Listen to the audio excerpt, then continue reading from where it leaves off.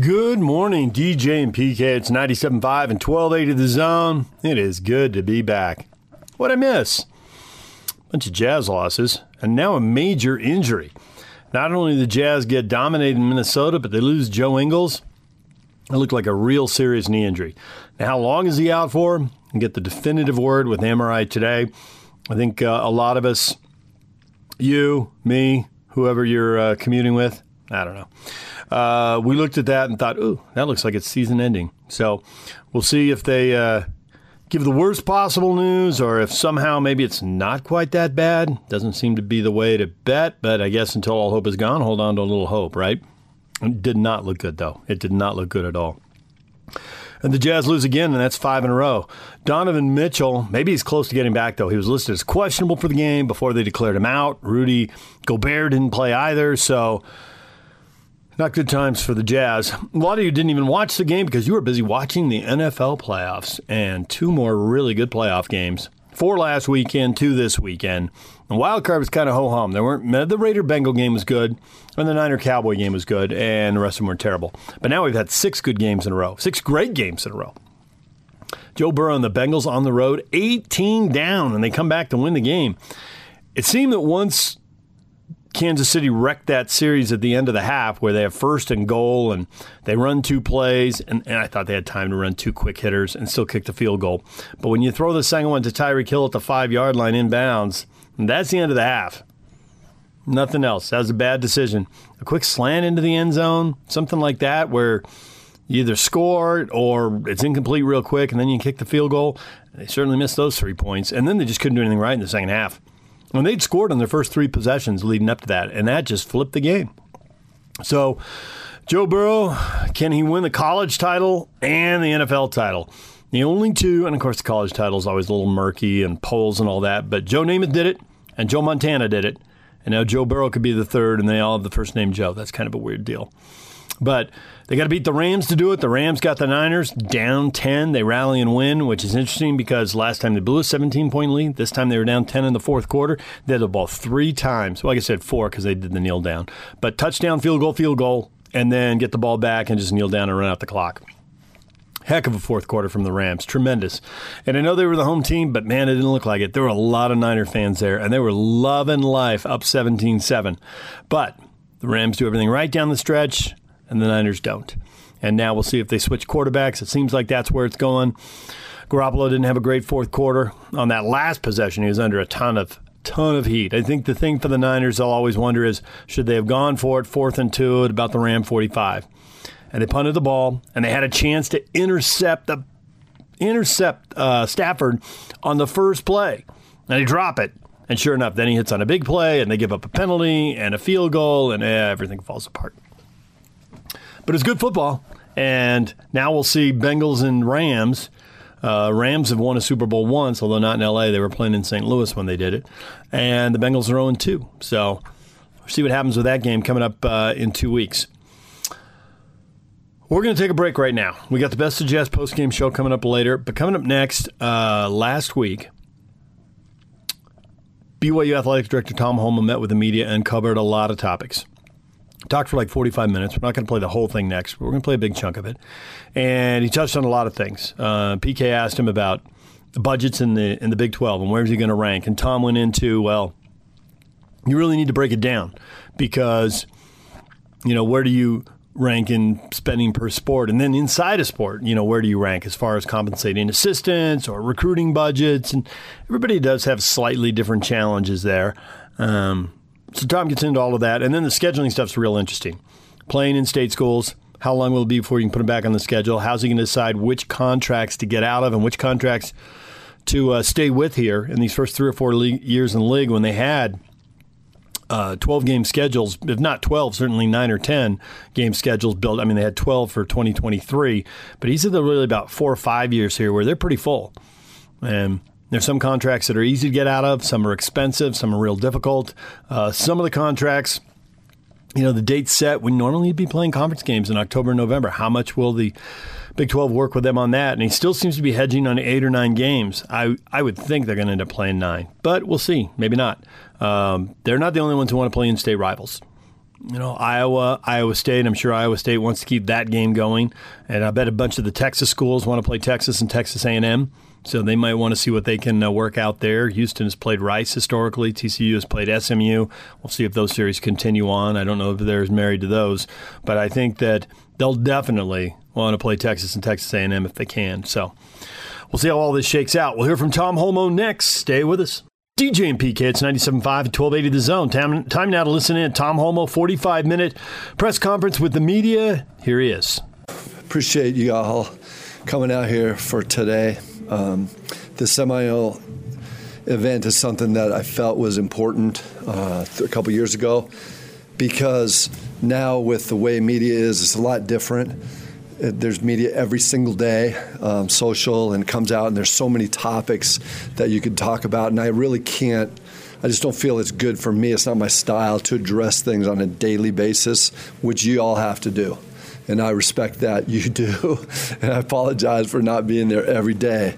But I think we have a good enough relationship where, you all come around every once in a while and can ask me something, and I want to be able to help. This is an opportunity to kind of catch up or look forward, and hopefully I'll be able to answer the questions the best that I can, and that you'll be able to feel good about it. Good opportunity. I'll just start by saying it's been a really fun year. Exciting year for our student athletes and our coaches and our teams. It's been a lot of really great performances, and here we are kind of on the crest of jumping into the Big 12, and with that will come a lot of changes. So there's a lot of exciting things, and those will be some of the questions I'm sure will come up as we project changes to for the Big 12. And then just, there's a lot of things in the world of college athletics that are going on that need to be addressed or will be talked about. I probably will have an opinion on a lot of things, but some of the things that are going on right now, I'm watching it just like you, and we'll talk about those. So without any further ado, we can just jump into some questions. What's the status? Where would you say you're at as far as the transition-wise, just as far as generally getting ready to go to the Big 12? Well, a transition, I think that when the day that it was announced that we're in the Big 12, people celebrated like crazy, like we had arrived. My first thing was, oh no, we have so much work to do. I really don't know on a clock if we're at 2 o'clock or 11 o'clock. It just seems to me like there's a lot of work to do and very little time. The more you think about and you project what you need and what needs to change and what needs to stay the same. There's a lot of strategy involved. The day will come when we play our first game and we won't be as ready as we can be. But we just want to be as close to that as possible.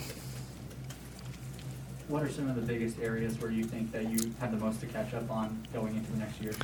I kind of said this a little bit. I'm being a coach, former coach and former player, I kind of just look at the matchups.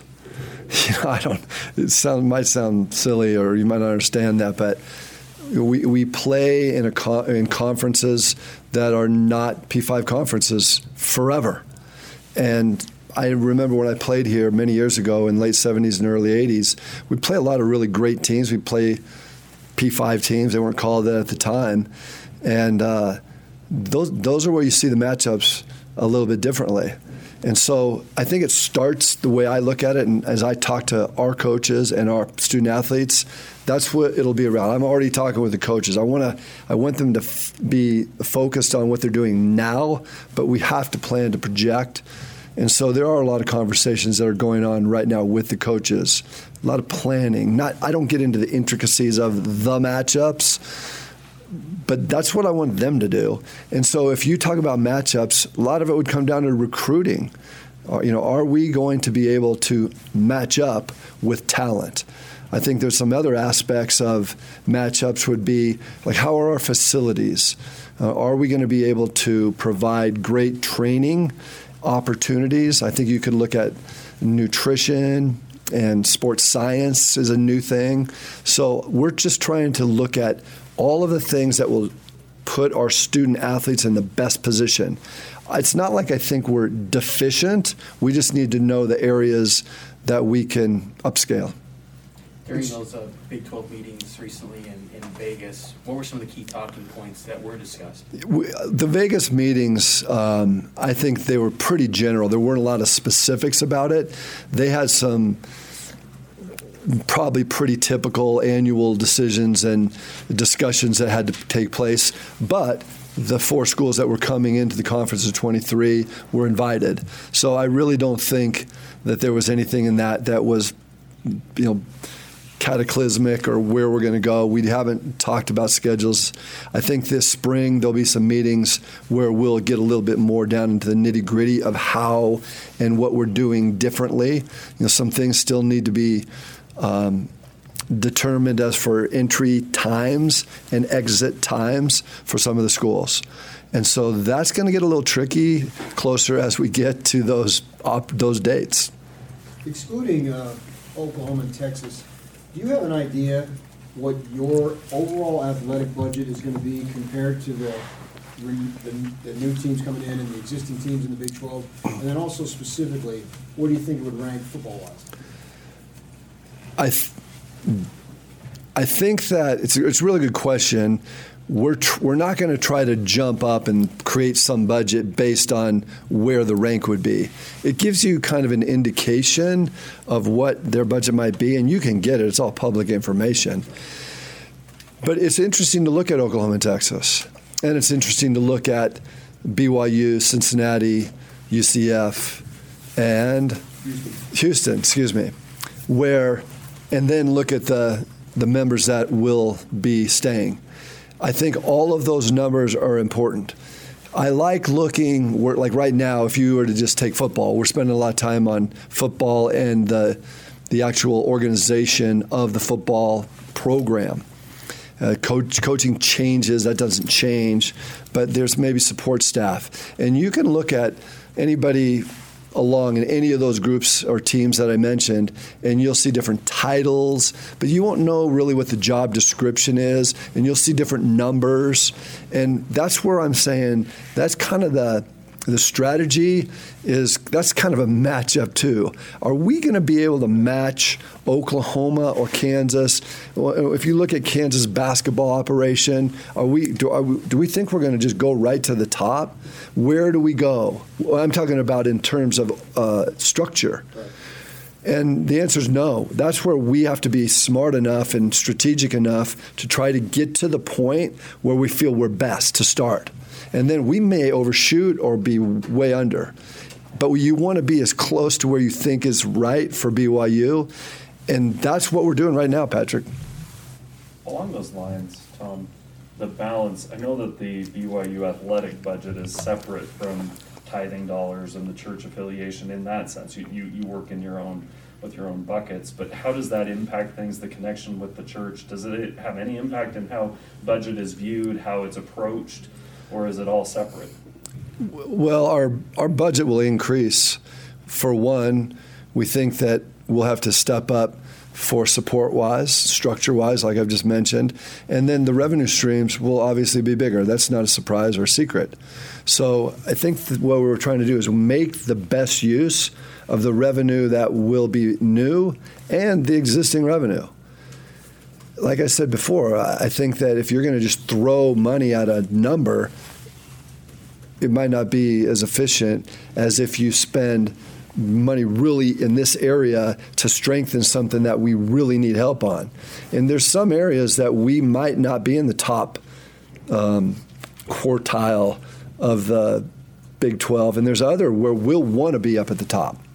And it might not be necessarily comparing ourselves against an individual school. So you're not talking about a matchup school to school in all cases, but in some you will. Are there any individuals that maybe you're leaning on in this process to maybe give you guidance to help transition from one situation to a new league? Yeah, we have consultants that we work with. I'd rather not throw the names out right now because then you'll go to them. But we have some really good, strong BYU alums and friends of BYU that have expertise in this area. I also have used some of my peers and friends in the business that have been through this before. So we're not doing it blindly. We're not doing it on our own, but we're using resources that we feel will benefit us. We can't do it alone. And you noted facilities earlier. Are there plans for facility upgrades between now and when the Big 12 starts? No, not before now. Before it starts, we're 2 years away. You could probably build a building between now and 2 years, but you probably wouldn't be as good as you'd want. I think right now where we're at with facilities is trying to look at kind of a master plan and where we could be 5 or 10 years from now.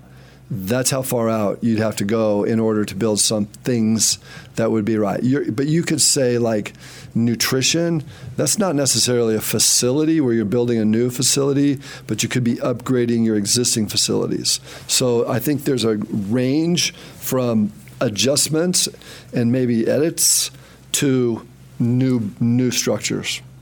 As far as non-conference football, whether it's in-state schools or whomever it might be, do you have any priorities that you want to keep the series going? Yeah, I think so. I mean, I wouldn't compare,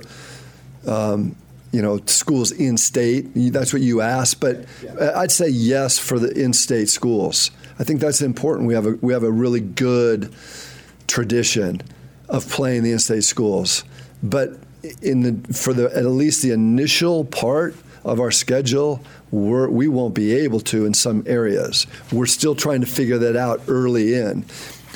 I'm taking 8 or 9 teams and removing them from schedules beginning in 23. And we're scheduled out probably 26, 27 fully. And so for those years, we're going to take all out. We're trying to take teams out, not add teams. And so would we want to play Utah and Utah State? Yes. I'll comment on those because those are in-state. We have some other teams that we've had rivalries with and have played more than others. You could look at other schools and like Boise State, the Pac-12. We've had some real good rivalries and we have scheduled games. Those are decisions that still need to be made as to when we can get back and how we will get back. Will it be a consistent every year rivalry where we're playing a rivalry game every year? You've seen that. I'd say the answer would be no. You've seen that change in the past to where it's not every year. But I think I said this, and I can remember. You can go look in your old columns. But I remember when Utah first determined that they wanted to play a non-conference game, and it would mean that we wouldn't be able to play a game. And I think our fans got a little angry with me that I wasn't so upset about it. But I knew that the time would come that if we got into a Power 5 conference, we'd be in the same situation. And we are. And so I just knew how difficult it would be for Chris at the time, Chris Hill, to make that change. And that's the situation we're in right now. So I can comprehend how it was and where it's going. As you look through this and you go through subtracting certain teams from future schedules, what's the criteria you're using in terms of, okay, this is one we want to keep, this is one that how do you?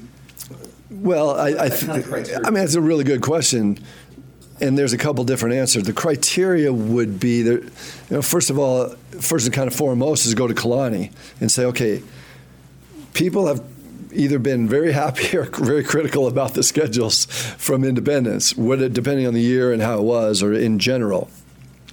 But I would say that now we have an opportunity. We're going to play a conference schedule. And so you're either going to have 3 or 4 up games now. So a way more different strategy. And they'll come in at the times determined by the conference. So you're probably going to have all those games up front. It depends on, we haven't determined that in the Big 12 yet. So there's a little bit different, it's a totally different strategy now. But playing a Big 12 schedule every year, those games will be determined by strength, where you're playing them. And right now, it's a little bit different in 23 because you got to get rid of a bunch of them. And so one of the determining factors is the contract and the terms of the contract. Can you literally get rid of the game? In some of them, you can't. In some of them, you can with a fee, and others you can without a fee. And so depending on the year and when what the contract says, those are all factors. I mean, I think that's way too deep, but that kind of gives you a picture of people are going to go, why didn't you just take this one out? This would have been better. But there's 3 or 4 factors for each one of those years. What's your preference for number of conference games, 8 or 9?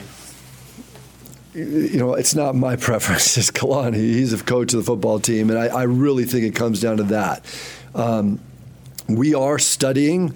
You know, when you're talking about that, you want more games for the conference, which can have an effect on the revenue of your TV budget, or do you want more non-conference games, which does allow you to have, rivalry games, and those are other revenue streams. Like I hate talking about revenue all the time, but it's going to come into play in some of these decisions. It won't be the primary factor, but if we don't think about those things, and even if determining what BYU thinks, we're now in a conference. We're one of a number of members that will make that determination based on the total majority of the people in that conference, at what they want to do. How would you describe your relationship with Bob Bowlesby so far? Oh, very good. I've known Bob for a long time, and I remember I was at Stanford, went down to see him one time, and that was probably the first time that we really were able to communicate and converse about college athletics and specific items that ADs work through.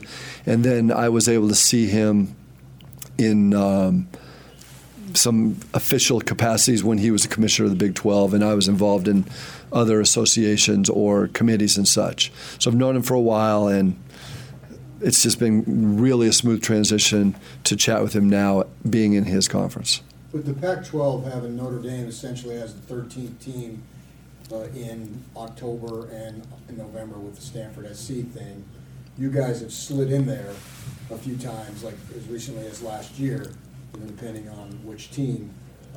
Do you know if the Big 12 would allow you to do that, or would it be you got to do it, non-conference got to be early? We don't know that. That's a decision that the conference would have to make, not necessarily Bob Bowlesby.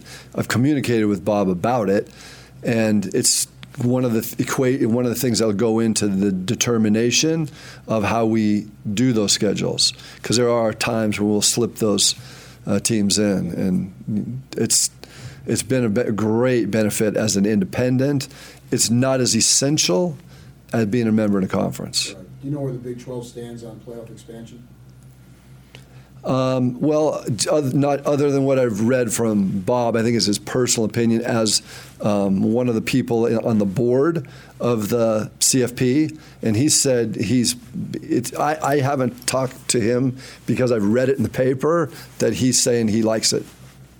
Expansion. Mm-hmm. Do you have an opinion on that? I like the expansion. I mean, right now, I'm kind of being a realist that with the delay in the expansion, as it's kind of been put on the back burner, there may have to be some tweaks, but I still think that it should go beyond where it is right now. I'd probably be willing to accept some other things that if it weren't 12. But I have always felt all along that when they said 12, they didn't come around with how it was going to be with the bowls. And that was just a preliminary, hey, we're looking at this, and there was a lot of work to do, but now it seems to have been, like I said, it's stopped. It's paused. And I think right now, when you see how they work with the bowls and how you do those playoff games and how you work in home games, I think this just hasn't been discussed enough. So I'm not really totally disappointed that it's on the back burner. I think that it will come back with a more clear model of how it should be, and how I think it'll be more palatable for all the participants, which that's what it comes down to. If you're in the CFP, you want to feel good about it. You're going to get everybody on board with the same thing? No way.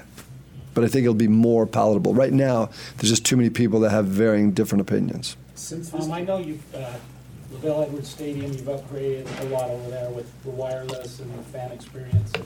Are there any more upgrades coming, maybe in terms of more seats, or not seating, but more what do you call the chair seats? Yeah, I think we're looking at more hospitality and amenity areas. There's some things that we hope to do. We don't really have immediate expansion plans. As long as I'm the AD, we're not putting seats in the corners. I think it's silly to put seats in the worst part. Those would be the last seats to be bought. I think that really right now, the supply and demand is going to be about right. But we need to, it's interesting how I used to have these great conversations with Glenn Tuckett, our former athletic director, and he would kid me and jostle me about, when I was the athletic director, we had one sign, one sponsor in the stadium, is KSL, one sponsor. And now it looks like a NASCAR. And I'm like, Glenn, it's super expensive to run an athletic department, not like it was when you were running it. I guess, right now, you can't just have a game. The fans expect entertainment and experiences. Everybody is part of it, and so do I. And so when I go to a pro game or another college game, I'm impressed by the experience.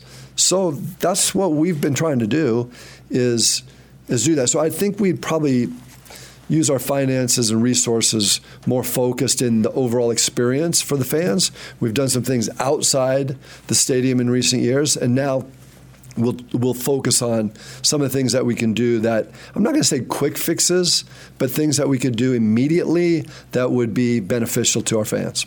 When the decision was made to join the Big 12, how have you seen each individual program on campus and then the athletic department as a whole, how have you seen this rejuvenate everybody?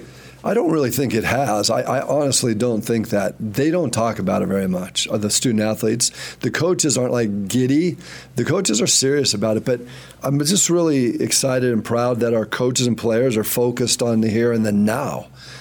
And I told them that the way we're going to get in to the Big 12 is to be really good at what we do. And there were times in the last number of years where we weren't great. I think prior to getting in, we started making a real turn towards excellence. Every one of our programs, I think, started to focus more, and I think recruiting was better, and development was better, and our performance was better. We really have top-notch kids and coaches right now. And can it get better? Yeah.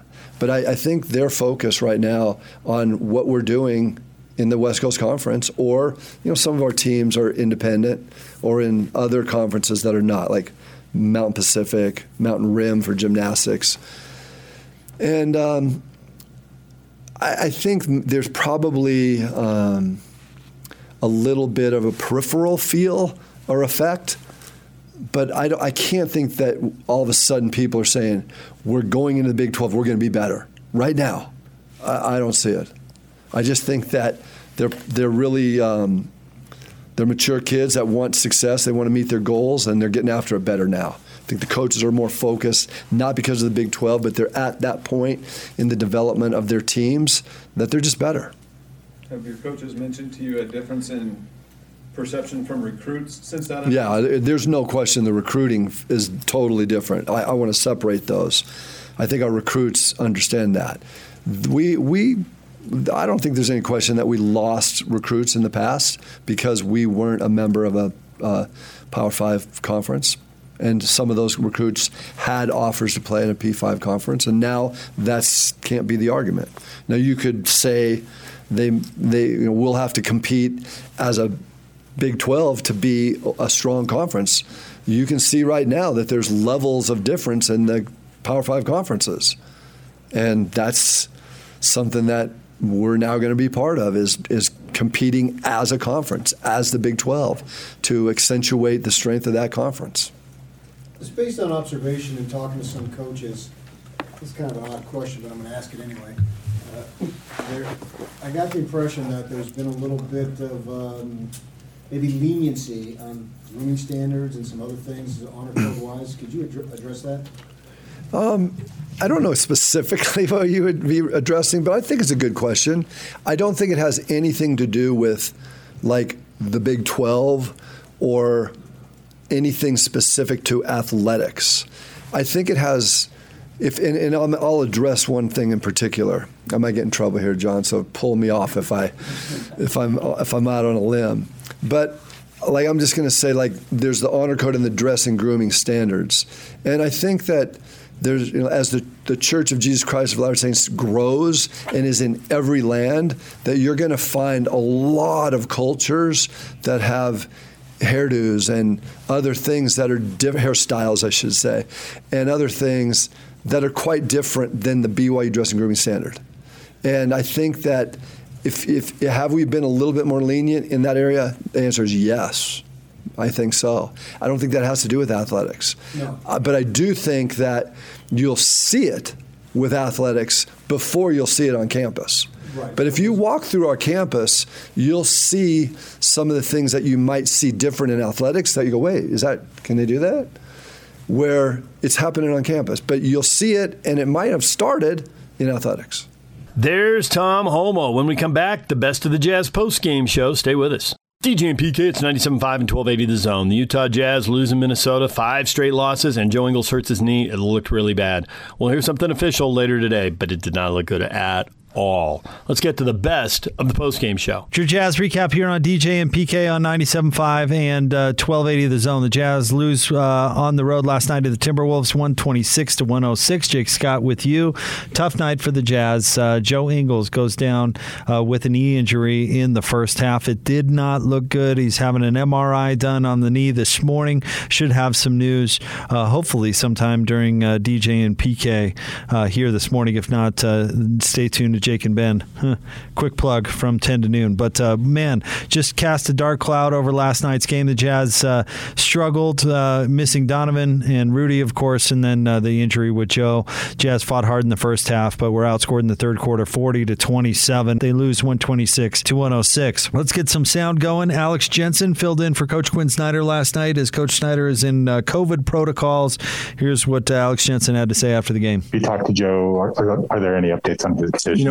I saw him at halftime, but I think we're not going to know until tomorrow. I mean, he probably saw the replay. Doesn't look good, so feel bad for him. But hopefully, it's better than we all think. So yeah, I think we'll find out tomorrow when he gets all the tests. Obviously, there's got to be a mood hit when something like that happens. What did the guys seem like kind of brought them down a little bit coming out of halftime? I think, losing Joe, obviously, I think has an effect on our guys. I think we had a little bit of lift at the beginning, but, it kind of compounds to the other things, but no excuses. We had some good stretches and, put a lot of guys in situations that they weren't used to, but, give give him credit for the game plan. It's the 4th time we played. He's had a different team every time and did a good job. When you lose somebody like, Joe mid-game, how does it affect you guys, not even physically, just kind of mentally and emotionally? I think the first thing, for me, you worry about Joe, right? Like you hope, because you wouldn't want to see that happen to anybody, let alone one of your own guys. But I think it's, it's always in the back of your mind. But I think, like I said, we had a little bit of a lift to go, but yeah, it's not easy to lose a guy like Joe, especially when you're already down a few guys. Just given that, everything that's happened this month between, starting with Joe getting COVID and then kind of spiraling from there, various concussions, other injuries. Do you guys kind of take a look at a whole month like that and just kind of how do you get over a stretch like this going forward? Well, I mean, there's not, I told the guys after the game, I said, we can all feel sorry for ourselves and there's plenty of excuses to point to, but, it's something that we can use it as something that makes us better. It's one thing Coach Snyder's talked about, these stretches, 2 or 2 things to teams, but I think there have been some good things, but you got to use it to give other guys opportunities, but use it to learn a lesson or two that can help you later in the season. There's Alex Jensen filling in for Coach Snyder last night as he's in COVID protocols. Let's now move on to the players. Let's now hear from Mike Conley. Does it feel like you guys just can't catch a break right now? Yeah, obviously the loss hurts a lot, but Joe, that took a lot out of guys. Seeing him, tears in his eyes, just, you know how much this means to him and this game means to him and what we mean to him, so it's like, it's tough, but, not everything is supposed to be easy. We understand that. This will build even more character for us, this adversity that we're going through. And, you just pray for Joe and hope that, it's as minimal as possible and that he recovers as quickly as possible and that our team can recover and, as a group, as a unit and figure out how to keep moving forward. Were you able to see him and or interact with him at all during halftime? Yeah, we at halftime we found him in the X-ray room. Obviously, he was in a tough state, and just everybody came in there, told him we loved him, gave him a hug, and told him we're gonna keep fighting. We're just gonna keep trying to go forward for him. That's what he wanted for us. So obviously, we didn't come out on the end that we wanted to on that end, but I was proud of the way guys who had to come in for him and step in for Joe came out and played hard. How do you guys schematically, deal with that kind of going forward? His loss. Yeah. Obviously, what Joe brings to our team, the intangibles, his playmaking, his ability to find guys, his ability to space the floor, his high IQ. It's tough to replace a guy like that. As a unit, you're going to have to rely on multiple people. It might not be the same guy every night. You might be Eli, it might be JB, it might be Trent. Daniel House, obviously, missed him a little bit tonight as well. So as a collective unit, we're just going to have to try to find ways to integrate guys into a role that fits them better, that they can be the best they can be and ultimately help our team. How difficult is it to kind of get past, an incident like that, seeing him hurt that bad in the moment as, the game starts up again right afterwards, and two, as Joe's a guy who's never had a significant injury during his NBA career. What do you kind of say to him to kind of help him through that? Yeah. It's always tough when a guy that's loved like, Joe, a teammate, especially in my shoes as a vet, you see a lot of things happen throughout your years, and at your later stages in your career, you've given everything you have to this game, and that's not how you want to be, dealing with something like that at 33, 34 years old. And in the moment, you try to stay in the moment, you try to stay focused and help guys through it, because a lot of guys are going to be feeling something, but ultimately just understand it, let him know that you love him and believe in him and all that in the moment, and go back to hooping. But just telling him, keep his head up. He's a strong dude. He's a reason why he played so many games in a row, and he's gonna be back stronger, whatever the issue is ultimately, and just be positive through the whole ordeal. Mike Conley, 22 points, 5 assists, 4 rebounds. A lot of thoughts about Joe Ingles, of course. That was the big story of the game, Joe going down with an injury. Up next, let's now hear from Bojan Bogdanovic. Bojan, what was the mood at halftime when you guys went against each other? It's pretty bad. Nice to see him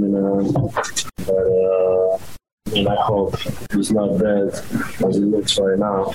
So especially for our team as well. It's hard to kind of come out of halftime and find the emotion and energy to be able to play when you take that big hit.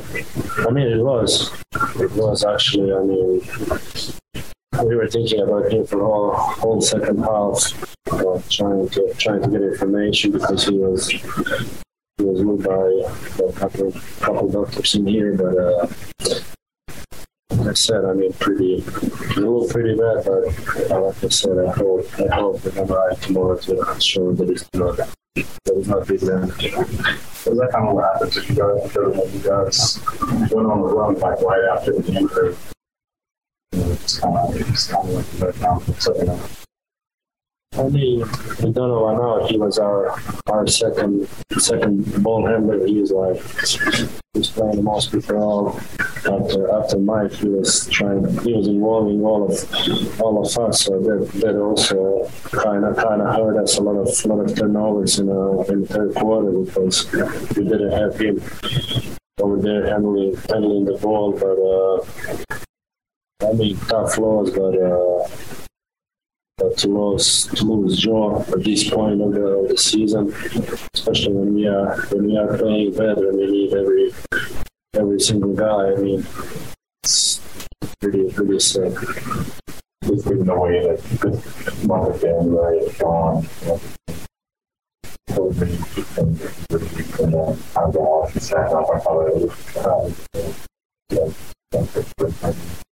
I mean, no matter what month it is, right now we are still missing Donovan and Joe got hurt as well. So at this point, is most important thing for us is to get healthy and get as much as guys that we can. Yeah, healthy. We saw you take your squint off the other night and for the short table tonight. All of that shooting night. How are you feeling? How are you doing the training? That's what it is. It's my finger is fractured, but I need to wear this plate even it's bothering me, but I don't want to talk about my injury or especially the way I'm playing, how bad I'm shooting. So I don't need any excuse. All of us got to man up and play way better than we are playing right now. Is there any concern about standings? For Dallas is full within the game, Denver's full within like a game. So a couple more than losses, you guys can be in 6 and like 3.5 up on 7. I mean, the way that we are hurt right now, it's our injuries, and we got down with the COVID right now. So we got a 6 or 7 game stretch at home right now. It's time to get a couple W's and make separation. But like I said, it's more important to get healthy and be healthy for playoffs when it really matters. There's Bojan Bogdanovic, who busted out of his shooting slump. He had 23 to lead the way for the Jazz last night, 7-11 shooting, 4 of 5 from 3, so he shot the ball really well. Let's now wrap up the player sound with Rudy Gay. Just a couple of things going into the swap room. Man, really tough, feel for him. He's one of our guys. One of those guys you put in any situation and they make the best out of it. He's not even just about basketball, just having a locker room is really good for us. But he's still our guy. And no matter what the outcome of whatever happens, he's still going to be our guy. He's still going to be around. Push us on. What's the mindset for you guys going forward, dealing with something like this? I don't know. We have to go to the drawing board and figure it out. I don't think we've had time to digest it. We have a lot of guys out by injuries. Obviously, is being the most serious, but we've seen time to digest, and really what we're going through right now is just building character for us. I feel like you guys can't really catch a break right now. That's exactly what it feels like. It's we have COVID, we have all these other things going on, but we're just trying to survive. How difficult is it to go back down the second half, to go out It was tough, It was tough to not have him out there just because we need as many bodies as we can. But this is just our job. This is what we do. We take it seriously. We love Joe. We love Joe, and we love what he does on the court. But man to man, we hate to see that happen, and we feel for him and want him to be healthy and play with us. But business-wise, we got to win. We got to find ways to win without him for whatever period of time that may be. Just one more on the line. We've only lost 5 in a row now. Obviously, that's on the next start. Lose to the how do you kind of overcome all of that and find ways to win at this point? We're figuring it out now. We're figuring it out now. I mean, it's the NBA. It's not a sprint. It's a marathon. And like I said, we're going through this now, and it's going to make us tougher in the long run. There's Rudy Gay in 17 minutes, 5 points, 2 of 8 shooting, 1 of 6 from 3, and talking about how they've got to snap out of it. They're in survival mode now, according to Rudy Gay. The final 126-106. Jazz fall to the Timberwolves. Up next, the Jazz take on the Nuggets on Wednesday night ESPN game. That game will tip off at 8 o'clock. Pre-game coverage begins at 7. Coming up next, more DJ and PK, 97.5 and 1280 The Zone. There's the best of the post-game show. What is trending? All the headlines next. Your day has just begun. Yeah! But for DJ and PK, they're just hitting their stride. It's time for all your headlines from the night in sports as DJ and PK tell you what's trending. Are you ready? On 97.5, 1280 The Zone and The Zone Sports Network. Yeah! Hashtag Utah Jazz. Conley tries to answer that with a 3 and does. The drive, the layup, the score by Anthony Edwards. Down to the top, shoots the 3 over the top, hits again. 15 straight for Karl Anthony Towns. Towns attacks Rudy Gay, flying to the basket, puts a right-hander up. He just caught it, put his head down, and scored. I saw him at halftime, but I think we're not going to know until tomorrow. Saw the replay, doesn't look good. Feel bad for him, but hopefully it's better than we all think. So yeah, I think we'll find out tomorrow when he gets all the tests. That's Alex Jensen, Jazz assistant coach, interim head coach, while Quinn Snyder is out with COVID protocols. And the Jazz lose to the Timberwolves by 20, and Joe Ingles' left knee gives out while he's driving to the hoop. He goes to the floor yelling, has to be helped off. It was ugly all the way around, PK. Yeah, certainly was. No doubt about it. Yeah.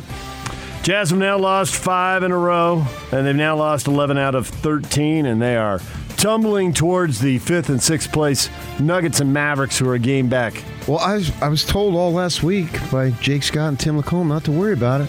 Yeah, don't worry about it, because it's going to happen Am anyway. I right, Yak? You're not stopping it. No, he was told all last week. It's all good. Just relax. It's all good.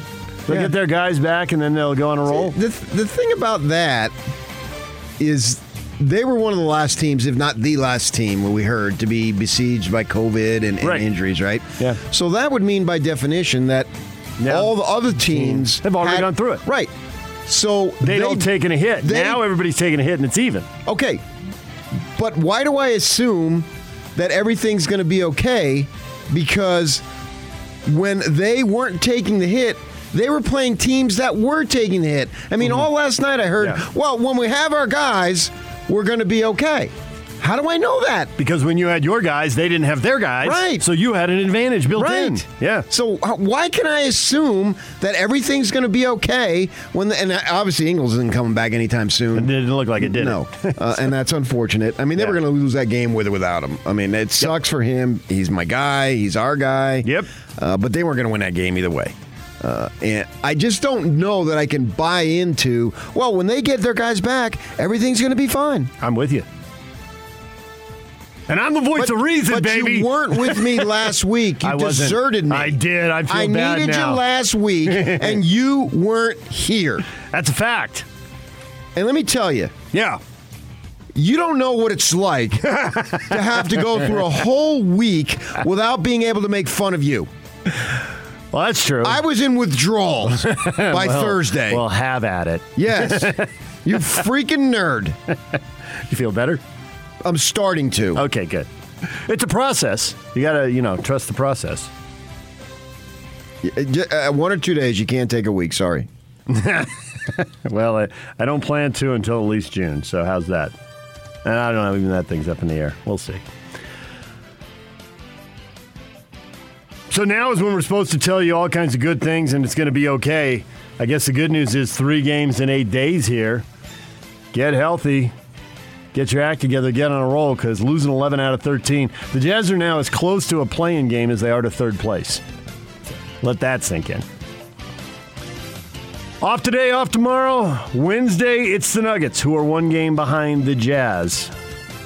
And that game will be right here. Jazz will be going for 4 in a row in a sweep of the season series. DJ and PK. Hashtag NBA. Now posting is Anthony Davis working on Capella. Reverse layup is good. Little drop and spin and reverse for 2. Trae Young pulls up. 3-pointer. Around the rim and in. Count it. A 3-pointer for Trae Young. Right to left, Jackson. Circles around a few screens. Gets it back now for Morris on the left wing. Jackson tees up a deep left wing 3 and knocks it down. Reggie Jackson. Cash money. Highlights from the NBA. You heard the Lakers there. LeBron James is out with a swollen knee. They don't have their guys. It'll be okay when they have their guys, PK. But the Lakers didn't have LeBron yesterday, and they lost again. Hawks get them 129-121. The Jazz lost to Orlando earlier this year in Orlando, and the Magic, who aren't any good at all, got the Dallas Mavericks yesterday. Beat them 110-108 to keep the Mavericks a game behind the Jazz. The world champion Bucks got blown out by the Nuggets, 18-15 for Nikola Jokic. Nuggets roll 136-100. And the team that never flinches, PK, the Phoenix Suns, best record in the NBA. They win again. They beat the Spurs 115-110. They just keep doing what they keep doing. Yeah, absolutely, man. Monty Williams, to me, is the runaway coach of the year. Going to coach the All-Star team. Going to coach Team LeBron. I think he's going to be there on the bench. And then just kind of let the game happen around him. I don't know if there's any such thing as coach the All-Star team or game. Then later, he can get Coach of the Year. DJ and PK. Hashtag college basketball. BYU losing a couple games on the road. Pacific, who had a perfectly lousy 5-13 season going, got their win. They beat BYU 76-73. A furious rally in the last 3 minutes comes up short. Dueling held balls. A weird finish to that one. That was pathetic. Should have beaten Pacific in Stockton. I mean, they tripped all over themselves against Santa Clara, and then just, gosh, man. This is inexcusable. 2 big road losses, and they're coming home to play USF and Gonzaga, who they split with on the road earlier this year. Who knew that Baxter and Harwell were Abdul-Jabbar and Walton? Good point. Not Shaq and Akeem? Going way back. Well, same team. Oh, UCLA guys. Okay. Yeah. They didn't play together, but... No. Same program. The Utes, the losing streak stretches out to 10 games. Washington wins in double overtime. Utah had the ball at the end of regulation, missed the shot, had the ball at the end of overtime, couldn't get a shot off. I didn't think they went to Carlson enough. He was crushing it. In the OTs. Yeah. Your best player going. Yeah, this didn't seem... It seemed like you should be looking for him. Doesn't necessarily mean you got to shoot every time, but it didn't seem like they were even looking for him. And he's developed himself into a nice player. And he was having a good game. Yeah. Hit a big 3 for him he came late in the game. Off the screen, hit the 3 up top, yeah. That was nice. And so it didn't look like they had any conviction in what they were doing at the end. And you have to have conviction. Agreed. That's the one thing, I missed last week. We had no conviction. Utah State goes to Reno and blows out Nevada. 78-49. Overwhelms the Wolfpack. Justin Bean Bryant, man. Proved to 3-5 in the Mountain West, coming home now. For 3 games. I think they got Air Force up next. Yeah. Yes, Tuesday. Well, they lost 2 earlier. But... Weber State beat Sac State by 20. They are home tonight to play Eastern Washington, and Southern Utah home tonight to play Northern Arizona. We'll see if they stay on track. See if we end up with a Big Sky tournament final with those two teams. Yeah, Weaver's rolling, man. That's for sure. Yeah, they got it going. DJ and PK. Hashtag NFL. 4 years ago, he was a senior in high school in tiny Fort Payne, Alabama. Now the Bengals Super Bowl chances rest on his right foot. The kick is up. It is good! Coffin nails! Bam! Bam! Bam! That is unbelievable. Stafford lifts that left leg, calling for the snap, along the shotgun against a four-man rush, clean platform. He deals left side. Cooper Kupp in the end zone. He's a cheat code. Touchdown, Cooper Kupp. Touchdown, LA. On 4th down and 10 from the 12-yard line, Matt Gay from 30 to give the Rams the lead. Snap back, hold down. The kick is on the way, and it is right down the middle.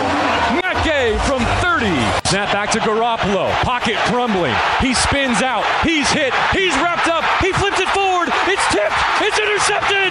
It's intercepted. It's intercepted. Aaron Donald got pressure on Garoppolo, and Travin Howard clinches the NFC Championship game. Game-time field goals, game-winning field goals, and the Super Bowl is set with the Bengals and the Rams playing in L.A. in 2 weeks. The Bengals coming from 18 down. Evan McPherson hits the game winner. That license plate, PK, what's the baseball license plate you want? 444. That could be his license plate. L. McPherson, yeah, coming through, huh? 4 for 4 on field goals in his third straight playoff game. He's a rookie. 3 playoff games. You're not a career. rookie at this point, Dave. And he is at 12 in a row, 4 in each game. Breaks all your rules. Your rule on limiting 3 attempts in a game, steals your license plate. Evan McPherson sending the Bengals to the Super Bowl. Good job, L.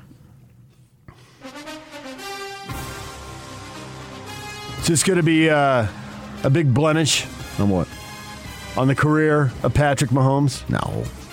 Because he's 2-2 in AFC title games, 1-1 in Super Bowls, and that's really good when you're 26 years old. No, I mean, when you look at this, I mean, it was a play. Someone made a play. You know, he had 2 picks. They were both tipped. One, the second one was hard to really put on. Second one, I guess he threw into double coverage. The first one, you know, the Hill, the lineman made a nice play and all that. But this is, and it's easier for me to say because I don't have any emotional attachment. But this is the essence of why I'm a sports fan, because it was an exciting game. It was. One team makes a play and they win. The other team now it's gonna create a negative legacy on Mahomes. Yeah, I hate that because now you have to win 2 Super Bowls before you don't have a negative legacy. And then I think people that's people beating up Aaron Rodgers because they went out in their first home game. I think Matthew Stafford proved that we put too much emphasis on the quarterback. Got to have a team. He has a team. He's going to the Super Bowl. Does this release his failure in Detroit? No, I think people pretty much blame the Lions. I think that was... But then that releases him. So then the answer is yes. Because he was taking all sorts of... He throws too many interceptions. He's 0-3 in the playoffs. Blah, blah, blah, blah, blah. You said that for weeks leading up to it. Now all of a sudden... I did not say he was 0-3 in the playoffs. I don't think I even He throws too many interceptions. He does throw too many interceptions. Well, apparently he doesn't. Yeah. he got away with them. Well, mostly because he had the interception dropped. I mean, he hit the defender mostly in the because hands. football is the ultimate team game. Oh, there's that too. And we put too much emphasis on these quarterbacks. I thought Jimmy G taking heat for the fourth quarter. Well, the coach decided not to go for it on 4th and 2 at the 45 and trust his defense, which their defense is really good, so I get it. But then on the very next play, the defense drops the interception. If he had hands, he'd be on offense. And then when you're behind and that pass rush gets to tee off on you, he threw a late pick. Hey, I do this every morning. I pin my ears back. That a kid. He couldn't take the sack for 4th and 20, and he did hit the receiver in the hands. Not that the receiver was going to get the first down. The game was over. It was irrelevant at that point. It didn't matter. I just think this is the ultimate team game here. We look at the quarterback way too much, and I'm not de-emphasizing the position. I'm just saying that if you don't win, somehow it's your fault. And Mahomes, he didn't win. He lost another AFC title game at home. What a joker. And this is a joke. That pass he threw, that first touchdown pass, sidearm to and what Hill, a catch by Hill. Running in the corner of the end zone. It was an absolute bullet. I'm surprised he even saw it, let alone catch it. Do you like that better than when he's running around in circles on the second one before he finds Kelsey? That was more traditional. He does that a lot. Yeah, he did it late in the game and he fumbled. Yeah. A little bit there. It seemed like he took too long. Yeah. I mean, 1st and goal at the 9 and they don't score. I thought it was a boneheaded decision not to go for the field goal at the end of the first half. Take the points. You're up. You're rolling to an extent. I thought at 5 seconds that they were going to throw some quick pattern, whatever it was, and still kick it with 1 or 2 seconds left. Too tight. Yeah. But when you throw the ball backwards to the 5-yard line, well, now you're all in. You're not kicking a field goal now. Either he scores or this half is over. Well, and then Reed said he put in bad plays. Yeah. So, I mean, these games are decided by 1 or 2 plays. It's hard for me to criticize the losing team in these cases. It's not like the Cardinals against the Rams where they just come out and got overwhelmed. I mean, that's one thing. But both these teams, and I mean, they barely won the other day, last week. You know, you weren't here to talk about it, but that was a great weekend of 4 It was a game of a lifetime, really, man. And so then they get beat here in overtime. It happens. Somebody's got to win. Somebody's got to lose. February 13th, 4:30, Bengals and Rams in L.A. Raiders expected to hire Josh McDaniels as their coach. Coached the Broncos about a decade ago. Yak, why are you rolling your eyes? Good luck, Las Vegas. Well, it's true that the coordinators that come out of New England have not had success as head coaches. He'll give it another shot. Kirby Smart. Oh, wait. That's the other pro team, Alabama. Yeah. Tom Brady, ESPN, reporting that he will retire.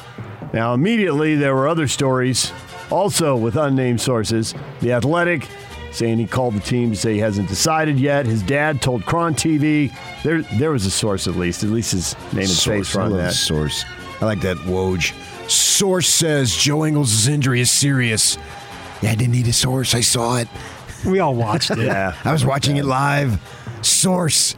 You just get overblown with this source, but if it makes you millions of dollars, what the hell? Keep saying it. That's what's trending right there. And it is all brought to you by Shamrock Plumbing. There's no job too big or too small. Get the personal touch with Shamrock Plumbing. Call them at 801-295-1690. That's Shamrock Plumbing. Want to win free stuff? Stick around. We got a couple of pairs to watch the Jazz and the Knicks. That'll be next Monday, week from tonight. We'll give away those tickets later in the show. Also, we're qualifying one listener to win a TV. We'll have a grand prize drawing during Unrivaled at 5 o'clock on Friday. Win a TV and cheer on the Utah athletes in Beijing starting this weekend. Caller 12 will be entered to win a brand new big screen TV to be given away this Friday during Unrivaled. Be sure you listen all week for your chance to qualify and your chance to win. When are we giving away the tickets and when are we doing the qualifier, Yak? We kind of just did say caller 12, so you want to do the qualifier right now? You want to? Well, you just said caller 12, so I'm assuming we're going to get people calling. 855-340-ZONE. Win right now. 855-340-ZONE. And then we'll do the tickets coming up at 8:30 and 9:30 for the Jazz tickets. First qualifier right now. Win yourself a TV. Grand prize coming up Unrivaled at 5 o'clock. DJ and PK. It's 97.5, 1280 The Zone.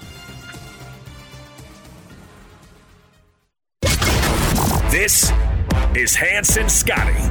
Let's do it. There's a lot of people out there that are like, all right, Donovan's out, Rudy's out. They come back, everything's going to be okay. But what if it isn't? Because I also think that's a distinct possibility. Like, this team might be fundamentally flawed, and there might be significant issues with this team that needs to be addressed, whether a trade deadline or the end of the season. But this team, even with a healthy Rudy, even with a healthy Donovan Mitchell, are not a championship caliber team right now. I literally got preseason notes that said, Hans, don't be dumb. You know they're going to rest guys. 1 seed doesn't mean anything. Postseason means everything. Now, if we get to postseason, season, we're still seeing issues, and this defense is looking similar to what we've seen, I might need to take a day or two off. What's the definition of insanity, though? Doing the same thing over and over again and expecting a different result. To me, that's what's going on right now. What kind of a show is this? Catch Hans Olsen and Scotty G every day from noon to 3 on 97.5 1280 The Zone, powered by KSLSports.com. DJ and PK, it's 97.5 and 1280 The Zone, and it is time for Hot Takes or Toast, brought to you by Zero Res. Zero Res is the only carpet cleaner for a smarter, lasting clean. Zero Res's patented process uses only water to clean, meaning no crunchy carpets and spot-free carpet that's safe for the whole family. Schedule your carpet cleaning today by calling 801-288-9376, 801-288-0, or book online at ZeroResSaltLake.com. If you're up north, it's ZeroResDavisWeber.com.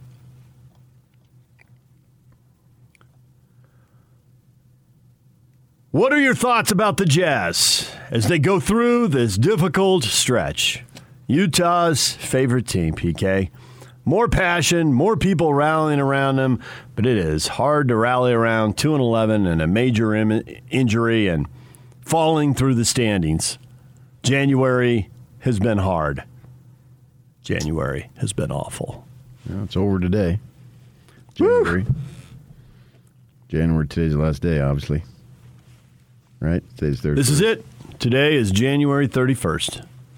Yeah, I'm nervous. I was nervous last week. I'm nervous this week. I'm nervouser. Joe's gone. You know, I don't know that they can trade him. They can trade his contract. Sucks for him. We love the guy. We've got a lot of that. Jeff, Joe Ingles' ACL is toast. Jason, Brian praying for Joe, and we got a lot of Darren. I hope Joe's okay because he did not look okay. Well, I mean, he's going to be okay. Yeah, not going to die. Lots of people have recovered from knee injuries. Yeah, so. But if they come back today and tell us he's not playing anymore this season, not very many people who are watching that game are going to be surprised. Oh, I'd be surprised the other way. Yeah, I'm with you. Yeah. The truth of the matter is the Joe Ingles this year hasn't been the Joe Ingles of last year. Nope. So, but it's a significant blow. But I think that issue it's serious for him. It sucks to the highest level, of course. But it's only a small part of what the team is facing. They were going to lose that game either way. And my thought is, well, if you were one of the last ones to be hit by all this stuff, that meant you played a bunch of other teams that weren't at full strength. Why do I assume that was proof that this team is really good? Well, I think the hope there is because they had the best record in the NBA last year. It doesn't matter. Yeah, well, that's true. But that's the hope. They had the best record in 98. Yeah. That is the hope. So that they haven't played this poorly under Quinn, and they had a great record last season, and they're going to get it together again. Yeah, you're right. That's the hope. But I'm saying, and that's my hope too. I'm saying, where is their proof that they're really good this year? You're going to go to that stretch, which they were 16-3, but you've already said they were one of the last teams. Not speaking you generally, they're one of the last teams to have, if not the last. Yeah, that's a fact. Okay, right. So that meant then, by definition, they were playing a bunch of other teams that weren't at full strength, and they were also playing teams that weren't the top of the league. So that's not proof until they got to January, right? Until this season, until they got to January, they hadn't played the Warriors and the Suns, so they were playing teams in the league that weren't as good. And yeah, they're great against Denver, but Denver's obviously had a lot of health issues all year. I mean, they got the Joker, and then after that, they're missing key guys. That hasn't slowed them. A game behind the Jazz. Yeah. But the Jazz have beaten the Nuggets 3 times. But that's to your point. Well, yeah, they beat teams that have issues and are shorthanded, like the Nuggets. And they're 3-0 against them and trying to make a 4-0 Wednesday. We'll see if that happens. See if Gobert and Mitchell are back. Find that out before we start making any wild predictions about what might happen. Yeah, I'm just going to assume that they're not back. I mean, it's mild, and we're going on over a week for something mild. And Mitchell, he's 5 or 6 games now. So they're out of my mind until they're back. And I don't know how else to say it. There are people who are just throwing in the towel. They're in the fight, in the corner. They see their fighter getting beat up, and the white towel goes to the middle of the ring. It's over. Andrew, the season is done with. Brian, I stopped watching. David, I try not to think about them. Well, I'm not to that point yet. I haven't given up on them. It's just my thought is I'm tired of hearing, well, they played well back when. Against who? Bottom half of the league. And not always well against the bottom quarter of the league. There's no proof that indicates now. And I'm tired of, well, just wait. And I hope the people who say just wait are right. Does me no good to have this team flounder. I mean, I don't personally care, but job-wise, it doesn't do me any good. Better to come in here and talk about a winner than come in here and talk about a loser. Yeah, that's what you people want to hear about, and so I'm with you. And I've got a lot of friends now that I've made in 30 years who are diehard fans of the team. And I like to see my friends have their teams win, unlike Jake Scott, who's a miserable human being. Jake's a miserable human being. He is. Yeah. Did I miss some good stuff, Yak? He roots for his friends' teams to lose. He's a miserable human being. Why does he do that? Because he's a miserable human being. I just said it for the fourth time. What does he get out of that? He trolled me last night with the Niners. Yeah. He's a miserable human being. That was a great game. Right. I like to see my friends' teams win.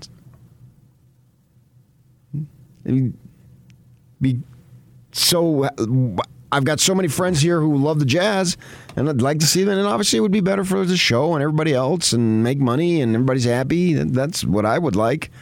But I just see no proof. I'm getting tired of, well, yeah, look back when. No. Other teams were shorthanded in November and December. There's no way around that. I don't think they'll continue this. Do you mind looking back at like the last 5, 6, 7 years? No, because this stretch they're going through. Look back. This team hasn't. Looking back doesn't get you anything. You got to look ahead. Looking back isn't going to get you wins in the future.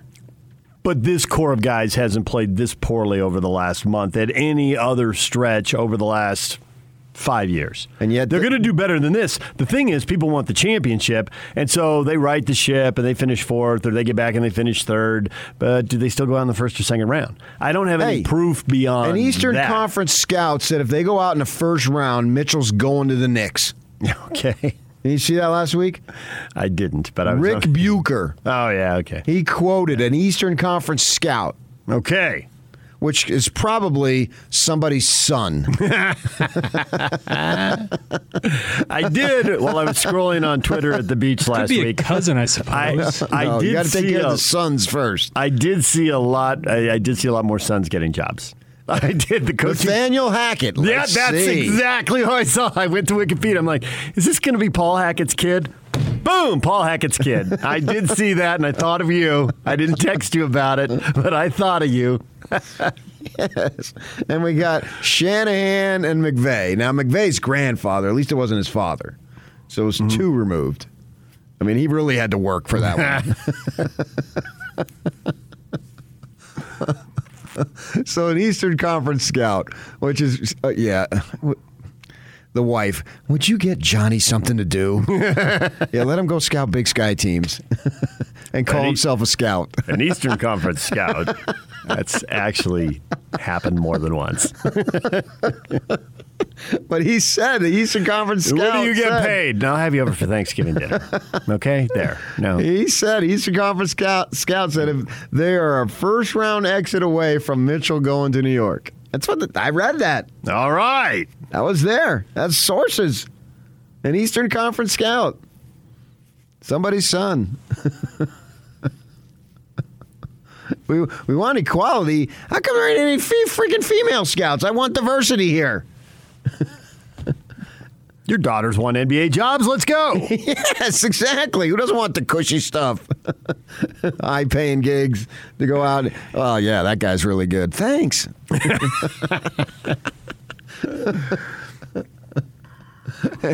And meanwhile, they have horrible draft picks when it comes time. Well, what are you going to do? With the 29th selection, the Utah Jazz are at 30th. Select, was it the 30th or the 29th? I don't know who you're going to select.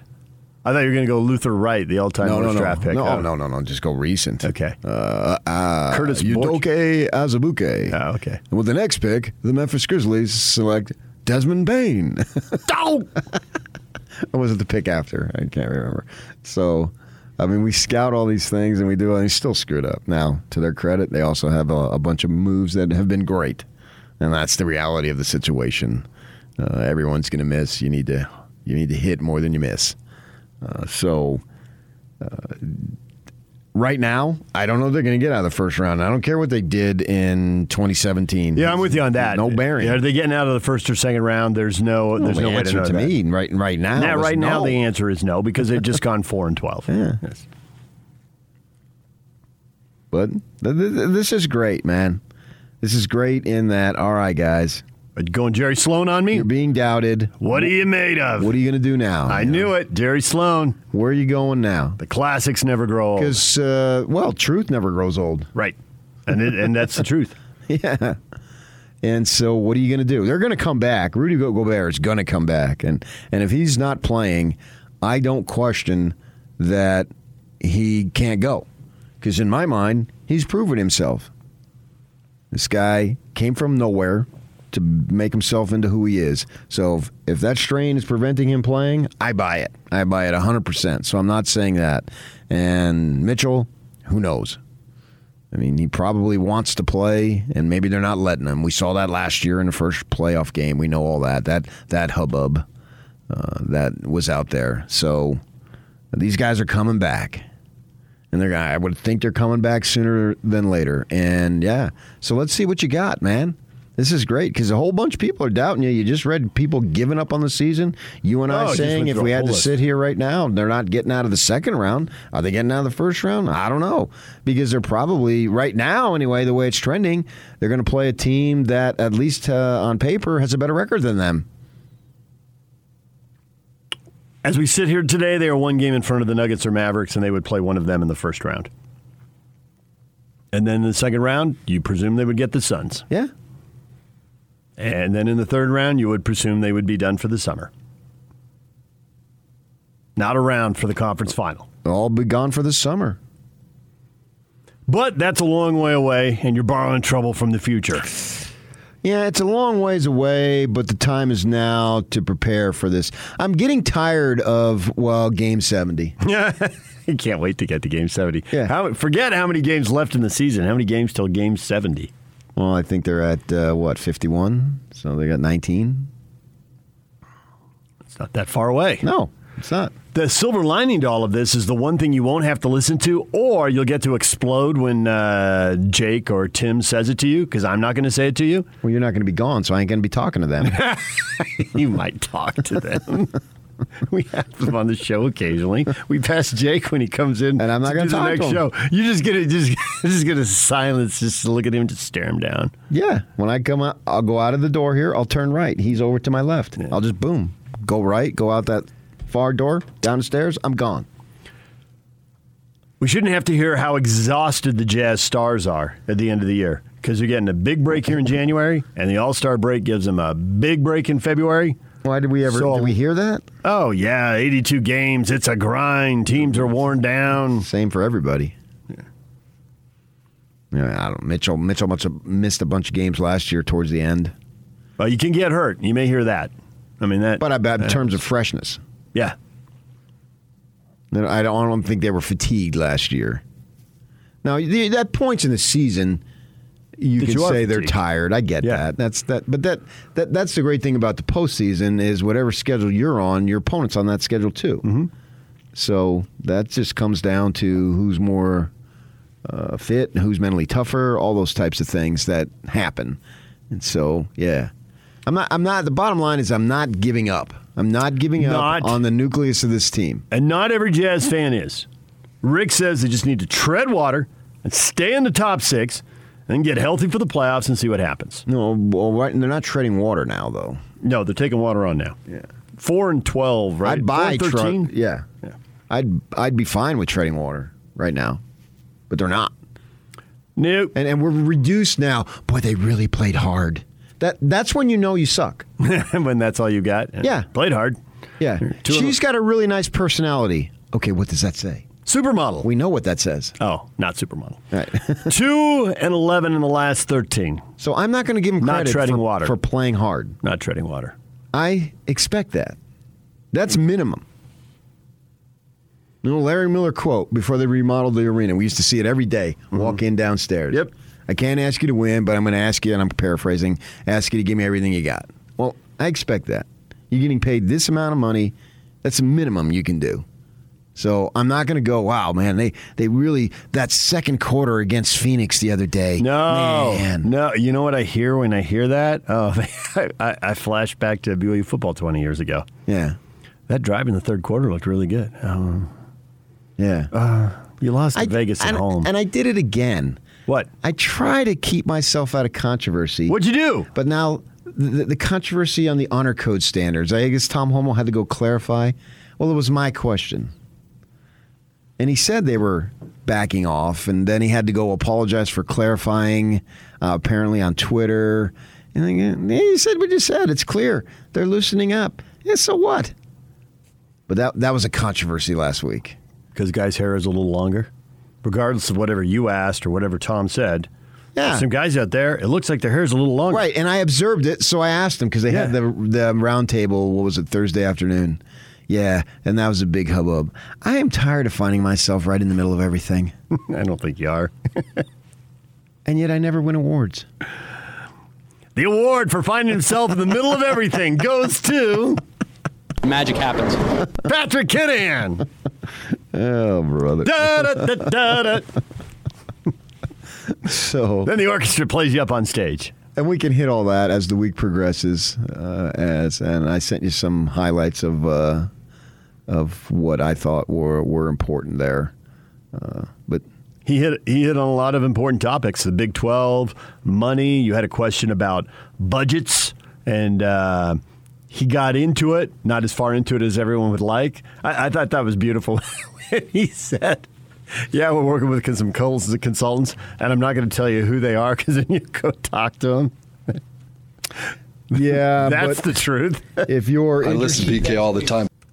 If you're interested, I've always found if you make enough calls, if you do enough work, you'll eventually find out. You can find out who they are. Yeah. Somebody will tell you. If you just keep going to work, back in my reporting days, you'll find it. So for anybody who wants it out there, keep going, and the harder you work, the luckier you get. His point about there are certain areas of some budgets, you might match up with an easy one is Kansas in football or Kansas in basketball. Their budgets might look a little different. So he got into your money question a little bit. Yeah. Yeah, so. But his whole thing on in-state scheduling, there was a lot to hit on there. And 4 to 5 years of picking games, and you got asked how he'll pick which games to keep and which games to drop, and made it clear dates could be an issue that lead to that. Well, we can play this team on that date, but we can't play this team over here, so we're going to drop this team over here because we can't get a date. Yeah, and we don't have time to get to that. But as far as the Jazz go, I still believe this can be a really good ball club. I'm not going to throw in the towel, as you said somebody else was doing. I'm not to that point yet. But I'm also to the point where I'm not thinking, oh, they're just going to turn it on because look what they did before. I never hear, well, wait a second, if we're one of the last teams to have these issues, that meant we played a bunch of teams who had those issues. So those wins were, at least to a degree, somewhat hollow. And the great thing about it is you get in the postseason and you get 16 wins. I don't care how hollow they are. You're celebrating. Fact. There's no such thing as a hollow. I mean, nobody remembers years from now. Right. So they've got this opportunity. And in a sense, we saw last year, well, it wasn't like it was on easy street. But it was a sense of, well, people were doubting you that you're really that good because you flame out in the playoffs, and then you flamed out in the playoffs, and then you blamed injuries.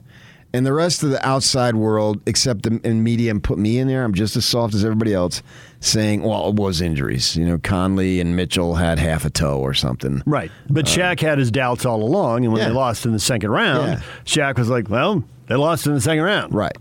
There you go. They lost to Clippers without Leonard. And so now you got that. Now you got this. If you ever needed motivation, guys, you got it. Because the people around here who love you, they still love you. But there's a whole bunch of room now for people to jump on to doubt you even more than they already did. So what are you going to do about it? And I really look forward to this next month and a half, 2 months to get ready for the postseason. What are you going to do? This, to me, this is a fun time because I believe they can turn it around. You just don't want Jake and Tim guaranteeing you they will. I don't want the attitude of, oh, well, let's just wait. Hey, everything's going to be fine. Don't sweat it. No, I'm sweating it. Sweat it, even if you think it's not a lost cause. I don't think it is because I believe in talent. And ultimately, I'm not talking about winning the title. I'm talking about being a good spot. Okay, but even in November and December, Game 70. Even in November and December, when the Jazz were winning a lot of games, we wondered about their ability to get out of the second round. Because from the start of the season, they had been chasing the Warriors and the Suns. And if you're finishing third in the West, and I know right now they're fourth and they're really close to fifth and sixth, but earlier this year when they were third, none of us knew for sure, nobody knew for sure if they could get out of the second round. Well, I still don't know. Right. Well, but now, that the hasn't standings changed. mean even less. You're going to play the Warriors or the Suns in the second round, and you're not going to have home court. That's a fact. So it's already set up. We just don't know if you're going to get out of the first round. We don't know who you're going to play. But we know who you're going to play in the second round. And are you better than them? Time will tell. Segments to be done in the future. Right now, we're taking a break. DJ and PK, Jason Cole, longtime NFL reporter, Hall of Fame selector, is going to join us at 8 o'clock to talk Super Bowl now that it is set. We'll talk to him about the dramatic AFC and NFC title games. Steve Cleveland, our basketball insider, coming up at 9 o'clock on 97.5 at 1280 The Zone. This is Unrivaled. You guys are doing a hell of a job. And I think about where Utah football is today. And the fact that Utah now is playing Ohio State in the Rose Bowl. And I don't know if I've told you that yet, but that's what's going on. And I remember back at that time, 35, 36 years ago, where there wasn't even a snowball's chance that Utah would ever go to a Rose Bowl or ever play and compete against the Ohio State Buckeyes. That is unbelievable. Catch Unrivaled with Scott Mitchell and Alex Kearing. Weekdays from 3 to 7 on 97.5 1280 The Zone. Powered by KSLSports.com. DJ PK, it's 97.5 and 1280 The Zone. Valentine's Day is coming up. We're 2 weeks away. Jimmy's Flowers can make it easy with ready-made or custom design arrangements. Order today at jimmysflowers.com or visit their stores in Bountiful, Layton, or Ogden. That's Jimmy's Flowers. Question of the day, part 2. What happened to BYU basketball? Martin, ball didn't go in the hoop. Clever? Nope. Not even going to giggle. No. Tired. I see to show up. Mark, not sure, but there's no way the West Coast is getting 4 teams into the NCAA tourney now. Next Thursday's game between USF and BYU is probably an elimination game with the winner still alive but on life support. When was the West Coast Conference ever getting 4 teams? I don't know. Thought maybe you and Tim talked about that last week. 3. Not a lot. 3 could happen. I mean, we talked a little bit of Santa Clara. Oh, it was funny because with 46 seconds to go against Santa Clara, he started to get ready for bed, and he missed that debacle of them. If they got the ball in bounds, it was a miracle, let alone get the ball over half court. And so he missed all that because they were up by 4 with the ball. Hell, they were up by 4 with under 20 seconds to go on the ball, and they couldn't even do it. It's pathetic, man. Messed it up. I mean, they got a great locker room. How about getting a great inbounds play? That would be good. Getting the ball in bounds in the final minute. You actually inbound it first and then worry about it. Yeah, and then, geez, man. Pacific? with their second best player out, and they don't even have two good players. Well, when you put it like that. You're not wrong. And now with the mask stuff. Coming back to work, checking on it. Pacific's pretty bad, aren't they? I look it up, 5-13. 0-4. Ooh. Michael Olakandi ain't walking through that door. Oh, nice. Bravo. Former number one pick. That was before BYU was in the West Coast Conference. That was Big West days. It wasn't before Pacific. For Pacific, yeah, before both teams were in it. You're right. Yeah, we should have known back then that they were going to have a titanic matchup in the West Coast Conference. That doesn't bode well for the Big 12, but they've got time to get that right. But, yeah, I was disgusted with that, man. You had some nice wins, and now you got San Francisco and Gonzaga this week. Talking about let's see what you are made of after you just spit all over yourself on that road trip. Now what are you going to do? I mean, I give USF credit. I mean, he's got a bunch of transfers, that young guy. What's his name? Golden? Yeah. Todd Golden, former St. Mary's player. Right, and so he's brought a lot of energy. I mean, there's nobody goes to their games, but it's not like he's brought a lot of energy in the community in San Francisco, but he's brought energy to the team. I'll give him that. And then with the mask mandates, and all, there was hundreds of people in Stockton, which is generally what they have in Stockton anyway. I mean, Stockton wasn't there. We had that hubbub last week too, man. Gonzaga, man, what'd you go away for, man? You should have stayed. You don't need no stinking vacations. And then I disagree, but carry on. No, I know you do. I'm glad you got to go, and I'm glad the weather was good for you. The weather was good. Got chased off the beach by the wind one day, but there were a couple glorious days at the beach. You needed it for sure. So I was happy for you. I think I said that to you in a text around Tuesday or Wednesday. You did. When Paulina was sending me pictures of what was going on. That was awesome. DJ and DJ golfing in San Diego. There's Dustin Johnson. Nice photo. Where'd you get that? Paulina sent it to me. That was funny. I giggled. I did giggle. Paulina sent it to me. Yeah, because you and Paulina just text all the time. I mean, I'm close with all the Gretzky kids, but Paulina and I probably stay in communication a little more. Yeah. Well, we running. Well, ever since she was in the ladies' golf league with the missus, the family's just kind of connected. My cousin, who I grew up right next door to, and he taught helicopter flying at UVU for years. Mm-hmm. He is a neighbor of the Gretzky's in Calabasas. Nice. I told you his daughter is in the entertainment field. So she'd be my second cousin, and her manager is Kris Jenner. And her grandparents, my cousin's parents, they're my godparents, man. That's a big deal in the Catholic religion. They're my godparents. You have way more brushes with greatness than me. So, I've sunbathed with Paulina. Okay. And she sunbathes easily 325 days out of the year. If you look at her Instagram. Man, you got Gretzky money, you got DJ money. It's not like she's got to go down to the dollar store and pull a shift. I mean, come on. No, I'm sure she's not worried about going to work. Calabasas, that's a little inland, so you can get the pool and there you go. Yeah. They can probably spring for that now. Okay, last thing on college basketball before we leave. Yes. After you've taken the West Coast Conference, which does not have the rep as a 4-team. Are we going to have Ken Pomeroy on soon? I hope so. Yeah? We can get him, yeah.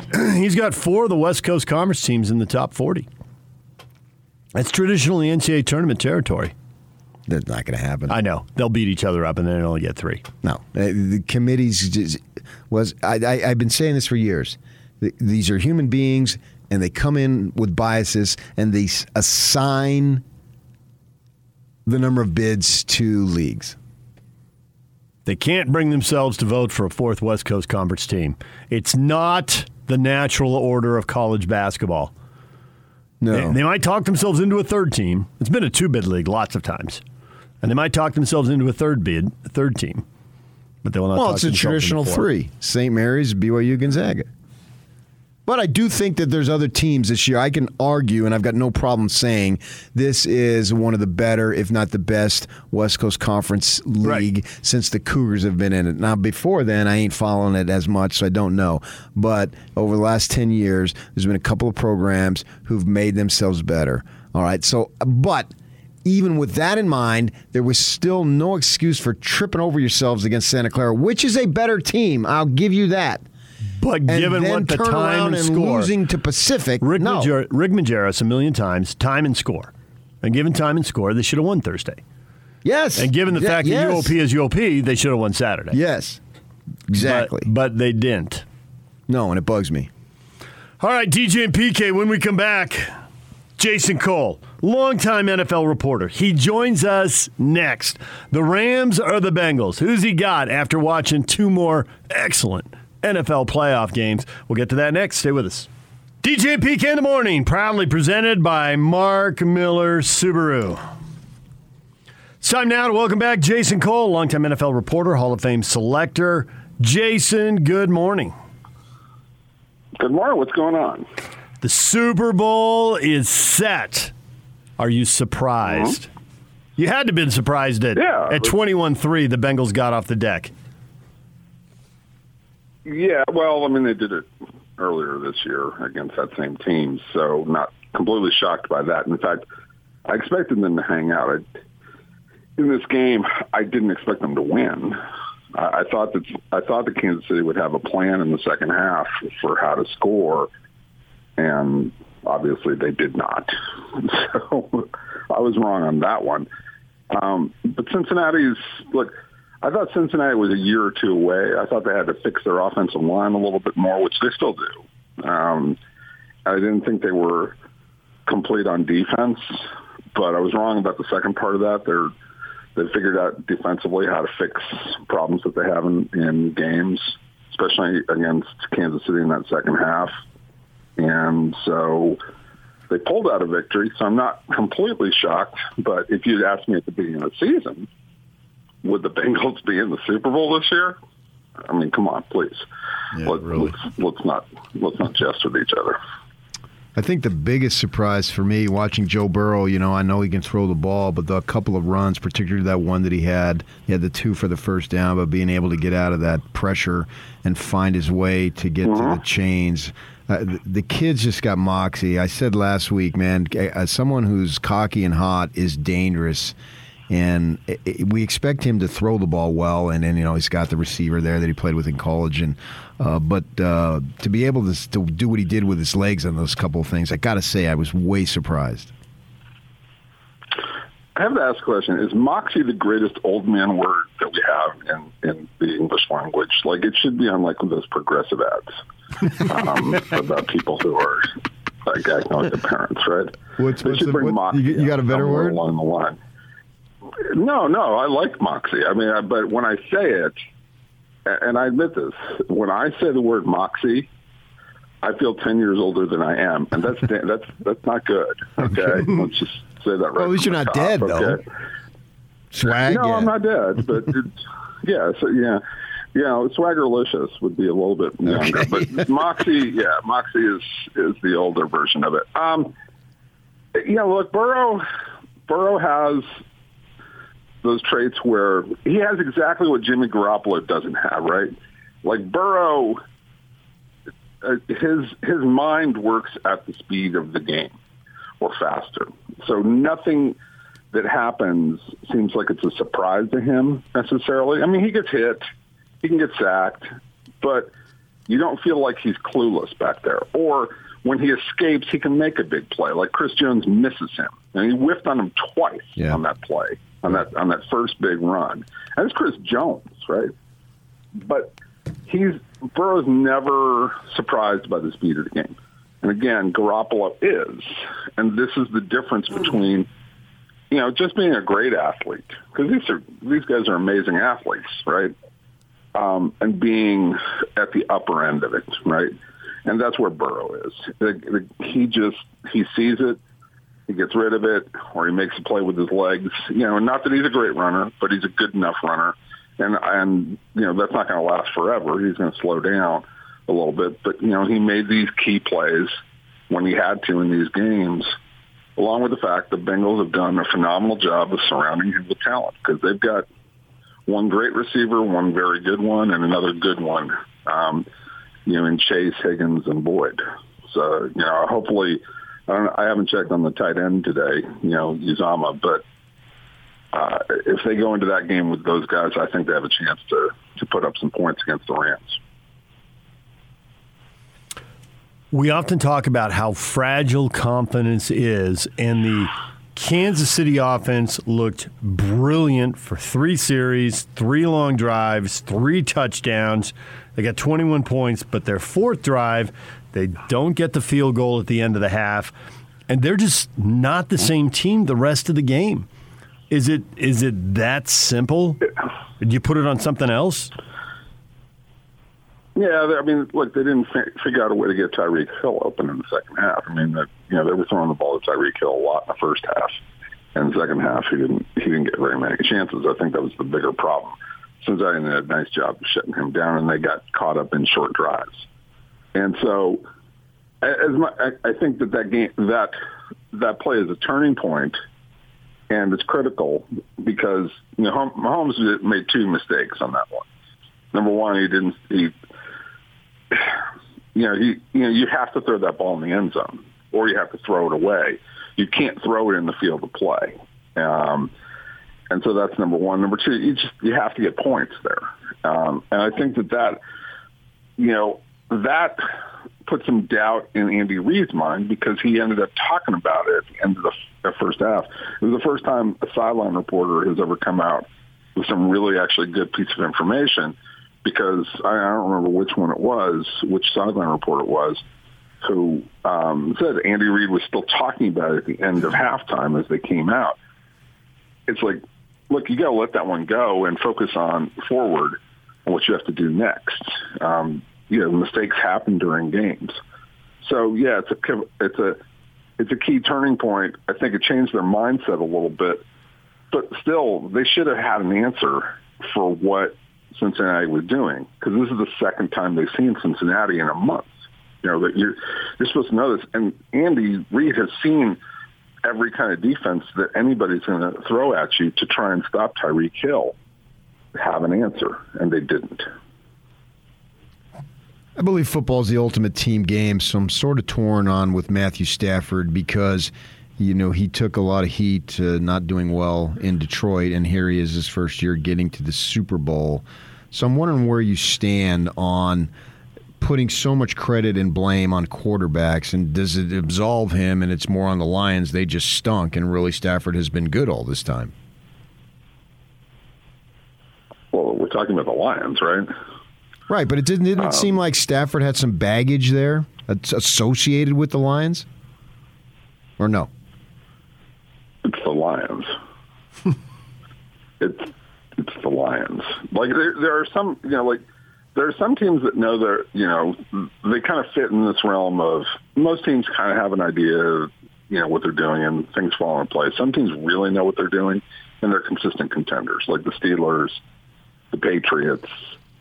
Those teams get it. Even the Giants, even though they're down right now, they ultimately kind of get it, and they put out a competitive product most years, right? Then there's the other extreme, teams that just have no clue. And the Lions are they're the band leader in that one. They have the baton, and they're at the front of the parade, and they're marching, doing quarter time with the baton, right, in front of the band. That's them, okay? And they don't know what they're doing. There's a reason they've never been in a Super Bowl. There's a reason that they took the combination of Calvin Johnson and Ndamukong Suh and Matt Stafford and never did anything reasonable with it. Why they fired Jim Caldwell and brought in Matt Patricia. We can go down the list of things, but I don't think they've won a championship since, 1955? The common denominator is the Ford family doesn't know what they're doing, and they don't know how to run a football team. And until they figure out how to run a football team, this is what they are. And that's how it works with teams. You're a reflection primarily of your ownership. So, yeah, I don't really blame Matt Stafford for a lot. Sure, there's some things that he's done.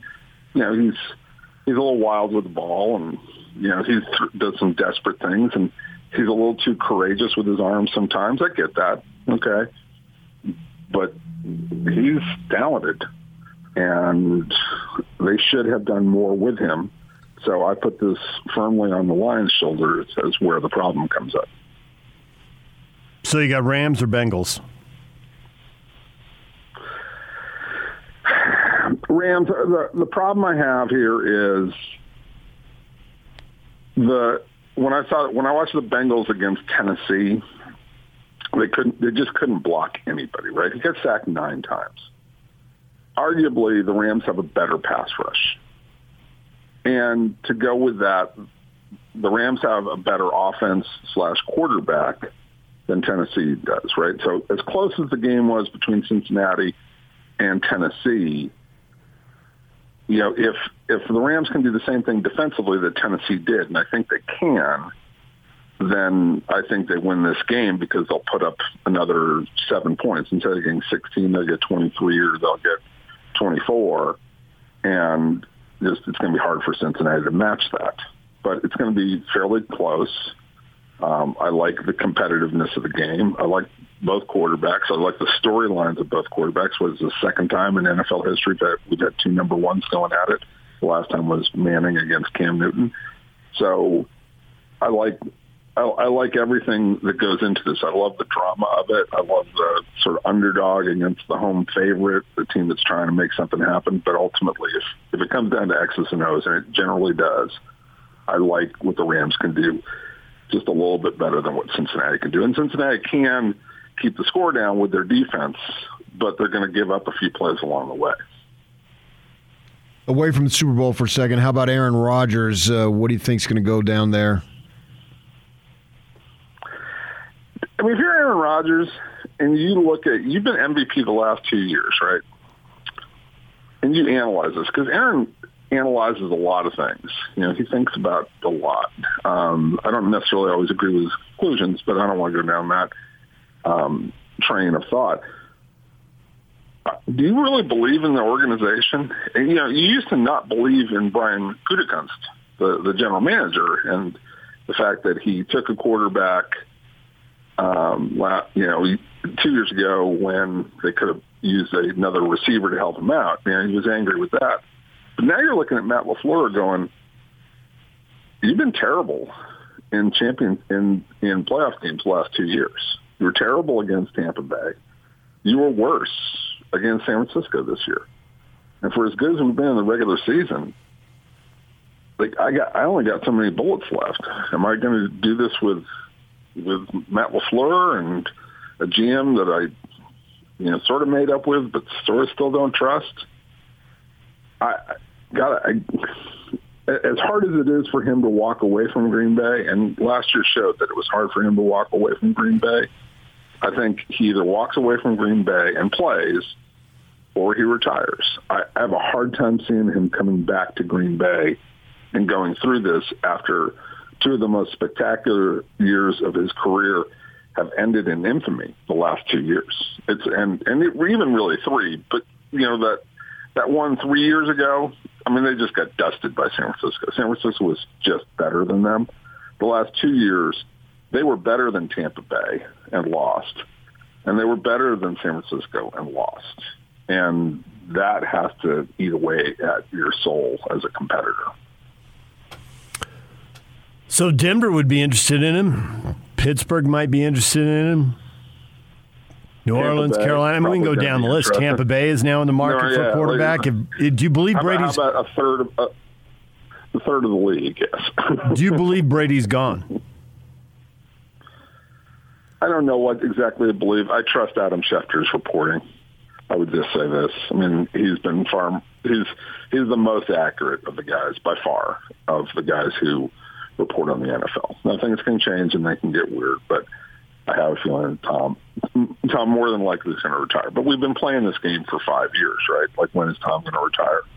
And generally he keeps playing, so that wouldn't surprise me either. And when his dad says he's going to continue to play, which is his dad said that on San Francisco radio. Those two guys are, father son. They're as tight as any father and son I've ever seen.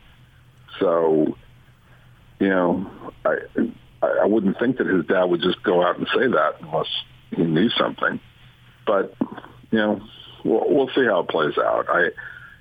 Someday he's going to retire. If it happens this week or in the next few weeks, I tip my cap. I also sit there and say I'm kind of pissed off because I'm not done with watching him play. I'd like to see him continue to play at this level.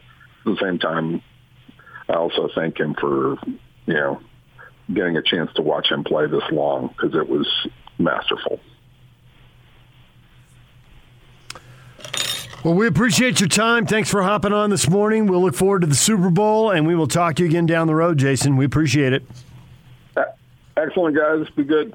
Jason Cole, longtime NFL reporter and Hall of Fame selector, joining us right here on 97.5 and 1280 The Zone. Steve Cleveland, our basketball insider, coming up at 9 o'clock. The Utah Jazz in a huge slump. Things have been going wrong. We're waiting to hear about Joe Ingles' MRI, although we all suspect what we know we're going to hear, but we'll see what happens with that. Coming up next, we're going to give away Jazz tickets. We're going to do that at 8:30. And where are you with the Jazz right now? How are you? How you hanging on? We'll get to that next. DJ and PK, it's 97.5 at 1280 The Zone. This is Unrivaled. You guys are doing a hell of a job. And I think about where Utah football is today. And the fact that Utah now is playing Ohio State in the Rose Bowl. And I don't know if I've told you that yet, but that's what's going on. And I remember back at that time, 35, 36 years ago, where there wasn't even a snowball's chance that Utah would ever go to a Rose Bowl or ever play and compete against the Ohio State Buckeyes. That is unbelievable. Catch Unrivaled with Scott Mitchell and Alex Keeran. Weekdays from 3 to 7 on 97.5 1280 The Zone. Powered by KSLSports.com. DJ and PK, it's 97.5 at 1280 The Zone. Utah Jazz back home, getting ready to host the Nuggets Wednesday and the Brooklyn Nets Friday. The Knicks will be here a week from tonight, and we got a couple of tickets to see the game. If you want to go, be caller 12 right now. 855-340-ZONE. 855-340-ZONE. Caller 12 gets to see the Jazz and the Knicks 1 week from tonight. Oh, good. Donovan Mitchell's team and his future team. Bring up Jazz fans' worst nightmares. Eastern Conference scout, buddy. Donovan of the Knicks has been out there long before the Eastern Conference scout. But the Eastern Conference scout puts a timetable on it. That's new. Yeah, I was furious about it. Locke kind of blew me off. Why were you furious about it? Because it just bugs me. It just bugs me, man. It gets under my skin. It's like the number one thing that it's just really bugged me because it's so disrespectful for what the Jazz are trying to build. And this community isn't perfect and all that stuff. I get it. I've lived in other communities that are not perfect either. Yeah, but you know, home is home, though. He's a New Yorker. If you dreamed of playing to the Knicks, what are you going to do? Yeah, but why would you dream of playing for the Knicks? Yeah, I don't know. Beats me. I'm not a New Yorker. I wouldn't. Do his timeline. He's not 45, 50 years old. I know. He doesn't remember the glory days. Right. Do the timeline, and basically they're a team that's in the lottery. Don't you want to win? Isn't that he gets legacy in he knows all about the league and everything, and so legacy comes through winning in postseason. Well, the Knicks haven't done that in his lifetime. Certainly, solid when point. He was out of diapers. Right. 99, they're the 8th seed, and they go to the NBA Finals. And since then, it's been bleak. Yeah. So it just bugs me, man. It just really, really bugs me. He's only 25 years old. It's just assumed. So why did Locke blow you off? Because he didn't trust the scout? Because he thinks this is still 2.5 years away from happening at the earliest? No, next year, man. The Eastern Conference scout. But I thought maybe he was blowing off the Eastern Conference scout. I didn't hear the conversation, so I'm trying to figure out why Locke blew you off. The idea of the subject. Oh. I think that wasn't anything that he wanted to address. And it was something, what were we going to talk about, them losing again? So I did think that while I was gone. I'm like, well, they're in free fall. I'm not missing anything here. Yeah. Well, they didn't. I mean, every time I clicked on it, I'd see the injury reports. I see who's out, and I think, well, they're going to lose the next one. Yeah, and that's what's happened. Right. I understand that. Yeah. Be different, Mitchell.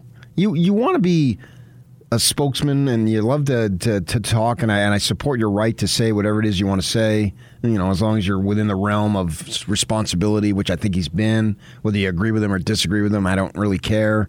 I don't think he's been irresponsible, but be different, man. Create a legacy. Do something where it's never been done. This assume that he's going to go there. I mean, it just bothers me. This is Dwayne Wade's fault. Is it his fault? Yes. How so? What do you mean? Because he and LeBron and Bosh got together. Well, Dwayne didn't go anywhere. They came to him. He didn't. What's he going to do? Say no? It's not Dwayne Wade's fault. LeBron. And LeBron, if you want to go LeBron. Stay away from me. It's not going to. No, it's not Dwayne Wade's fault. I'm tired of your talent and those three form the super team, and it works. They go to 4 finals and they win 2 championships. It worked. And now we've had a decade, and we'll probably have more. It didn't work. It failed. They went to 4 finals and they won 2 titles. Not 1, not 2, not 3, not 4. By his own words, it failed. They missed on that. But Dwayne had 1 NBA title and no real cope or plan to get another one. Yeah. And then suddenly they had the plan and they got 2 more. Great. And that cemented his legacy as a Miami Heat superstar. Right. But where the problem is, not where as the a blame Chicago Bulls or Cleveland or wherever else he played. Players picking cities and going and form super teams. Then pick one here. Come play with Mitchell. Is always going to be a problem. You got this hip new owner. No one's going to pick here. Why not? Why not? Why not? L.A. and New York and Miami. You don't know that. Well, that's what they've been doing for a decade. Golden State. I mean, because Durant went to join those guys. It can never change because that's the way it's been. It could. That's what I'm saying. Come here and do something different. Right. Enlighten our community. We're all a bunch of redneck racists. Come here and enlighten us. Okay. Show us the way. Show me the way. Come on. Do something different, man. I mean, that's the perception, so I just said it because I'm the guy who's going to say it. Well, that's a good pitch. If you can get another superstar to buy it and come here. Why not? What can't you get here? Need the 3rd star. What can't you get here that really you can get someplace else? Mitchell's really good. Need the 3rd guy.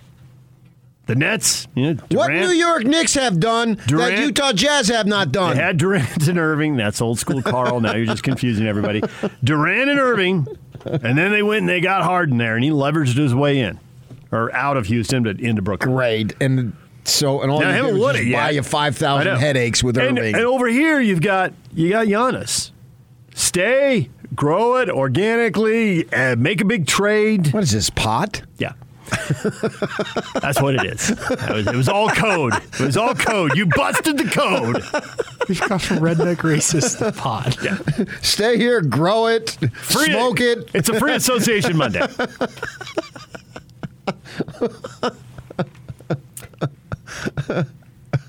And this whole premise just really bugs me. So man. Be the Bucks. You can get anything here that you can get anywhere else. Do what Giannis did. Nobody in the NBA was beating down a path to go to Milwaukee, and he did it. And he carved out a niche, and he'll be a legend in Milwaukee now forever. Kareem and Oscar did it, and 50 years later, Giannis did it. Well, if Giannis stays there, then he'll be bigger than those two. Yeah, Oscar was right at the end of his career. And the other one leveraged out. Kareem, off to L.A. Yeah. Good night, everybody. Yeah, where he had to pay state friggin' taxes. Can you believe it? I was driving home the other day. Your boy hammered that again. I thought of you. There you go. Just the whole premise. And in the first year of the deal, no less. I know. At least with Hayward, it was at the end. You know what I mean? Well, the thing is, it's the first year of the deal now. It's not like you and I haven't heard this on and off the air from listeners and from other people before this deal kicked in. I didn't even want to talk about it, and neither did you. We're not even in the deal that he can force his way out of yet. I mean, now at least we're in the deal where he could force his way out. I didn't hear or read what Rick Bucher quoted some Eastern Conference scout saying. I know. But my timeline on all of this has been, well, it's a 5-year deal, and there's an option for the 5th year. So really, it's 4 years locked in, which means in the 3rd year, if he wants out and they got to get something for him, after the 3rd year, that's where you would think the deal could happen. So I think we're still 2.5 years away from this happening. I'm surprised we're obsessing about it. It's the premise that I'm obsessing about. That's what I would try to tell Locke. Well, it's not Mitchell can come or go. I don't give a crap. Yeah. It's the premise that you can't be happy here.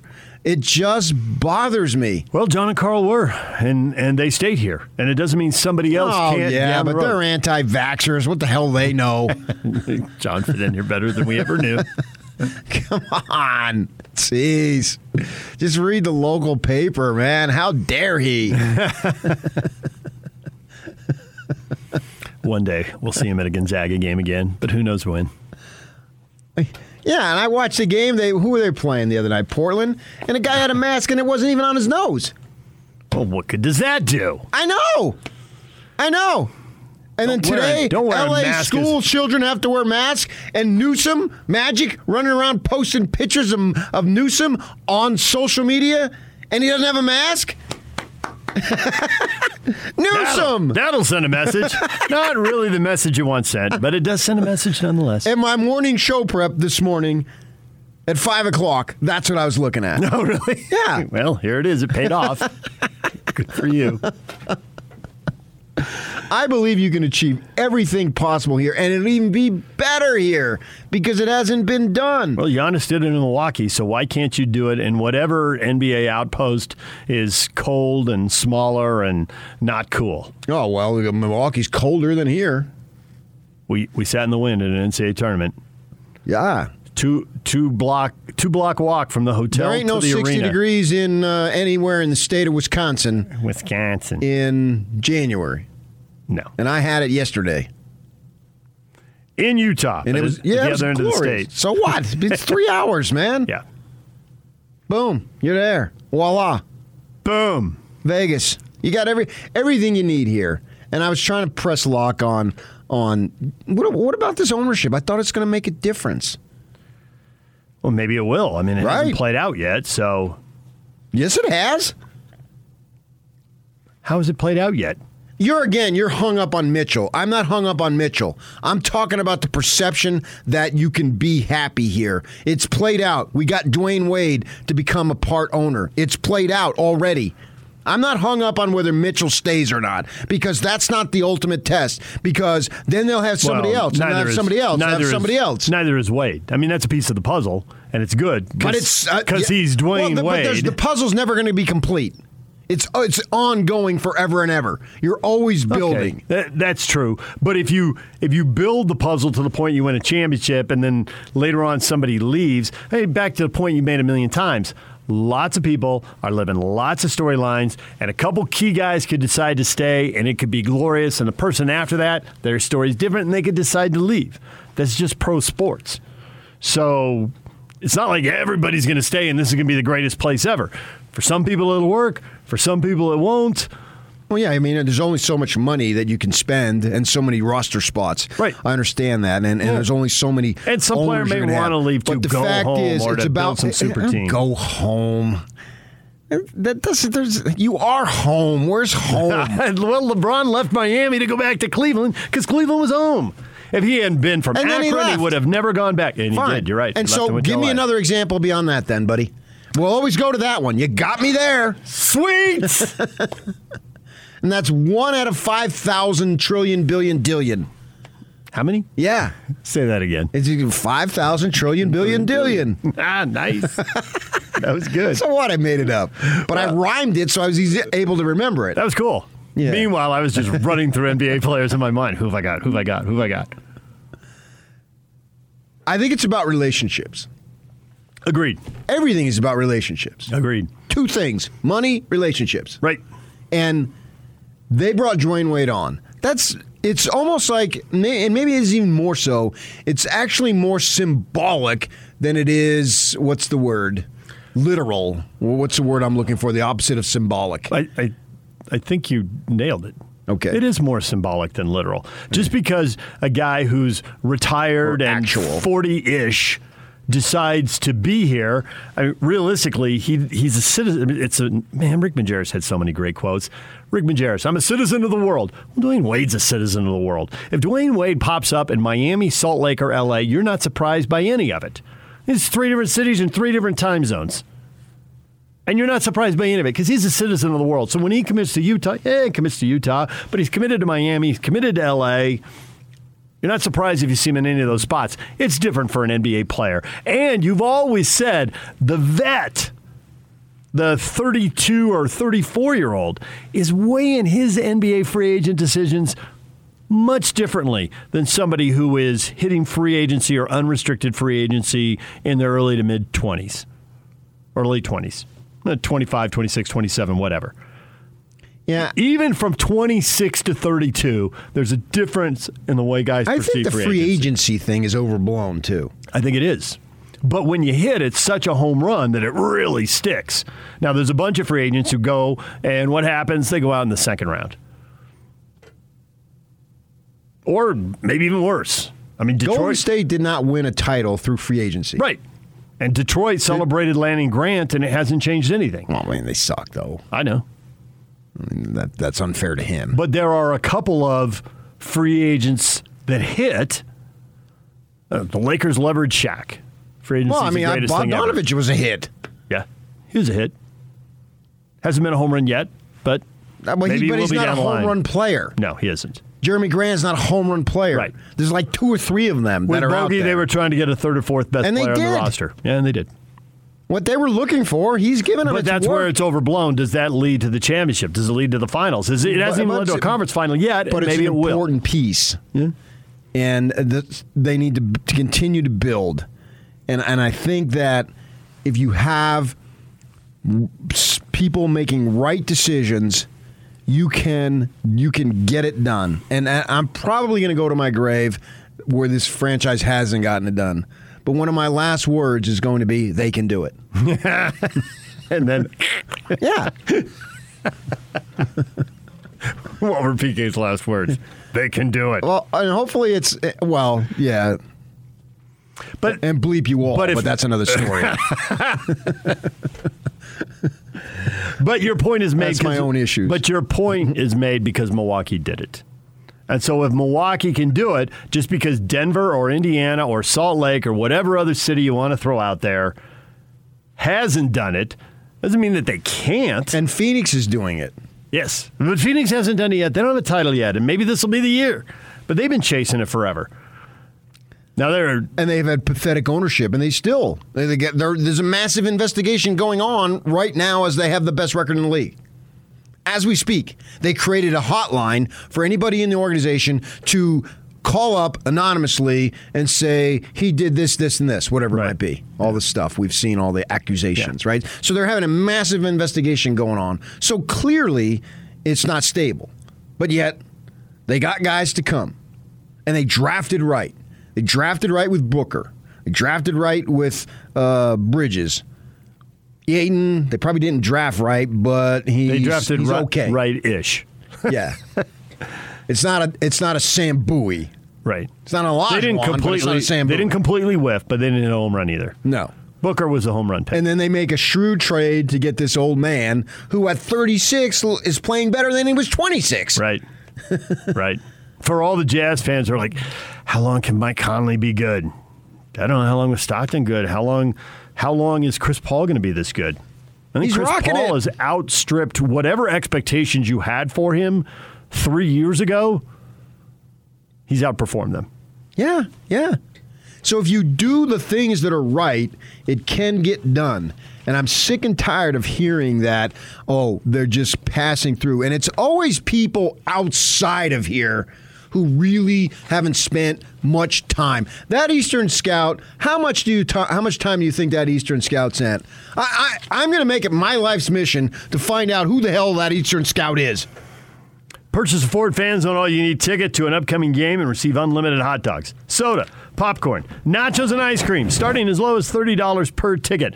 Visit UtahJazz.com or call 325-2999 to buy your Ford Fan Zone ticket today. And now, your Rocky Mountain Chevy dealer's strong play of the weekend. On 4th down and 10 from the 12-yard line, Matt Gay from 30 to give the Rams a lead. Snap back, hold down. The kick is on the way, and it is right down the middle. Matt Gay from 30. There it is. The Chevy play of the game. Matt Gay, the Orem High Tiger, PK, and also a Ute.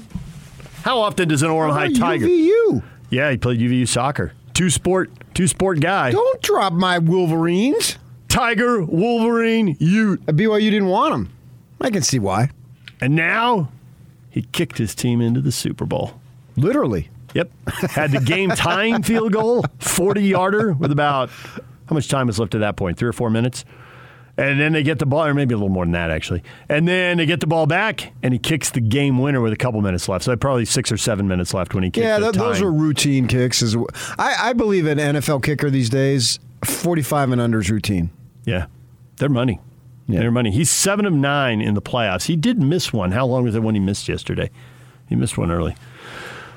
But he was 7 of 9. They're not perfect. Right. He was 7 of 9, and McPherson's 12 of 12, and kicked his team into the Super Bowl, going 4 for 4 on field goals in 3 straight playoff games. Fall. Yeah, and he's now 12 for 12. My personalized license plate's in my Jaguar. Yeah, and that was baseball. That was a baseball-driven license plate stolen by a football kicker. Or should I have 044? No. Live the dream. Put the dream on the license plate, not the reality. I keep telling myself, and did you say where you're supposed to get that? Did you finish your... So, Unrivaled today at 4:50, we'll play that. And then if you know, then you... Or no, what do they do at 4:50? Well, I understand. The time is flexible. You have to identify it. And the time is now flexible? That's what you told me last week, yeah. Okay. I've heard that it's a little more flexible these days. 4:50-ish. Yeah. Listen to somewhere during an Unrivaled. Sometime from 3 to 6. Play of the game, and you need to say Matt Gay's game-winning field goal. You win fabulous prizes. And then you win fabulous prizes, whatever they got that week. I have this fantasy. I'm going to get brand new car and personalized license plates, but I've yet to do it. It's like I'm not good enough yet to do it. So I won't allow myself to do it. Why not? Because I'm not good enough. Oh, okay. When will you be? You know me. I mean, I'm a tortured soul. I don't know. That's true. I don't know that I'll ever be good enough. Oh, okay. But you don't deserve a new car yet. Yeah, I've had 2.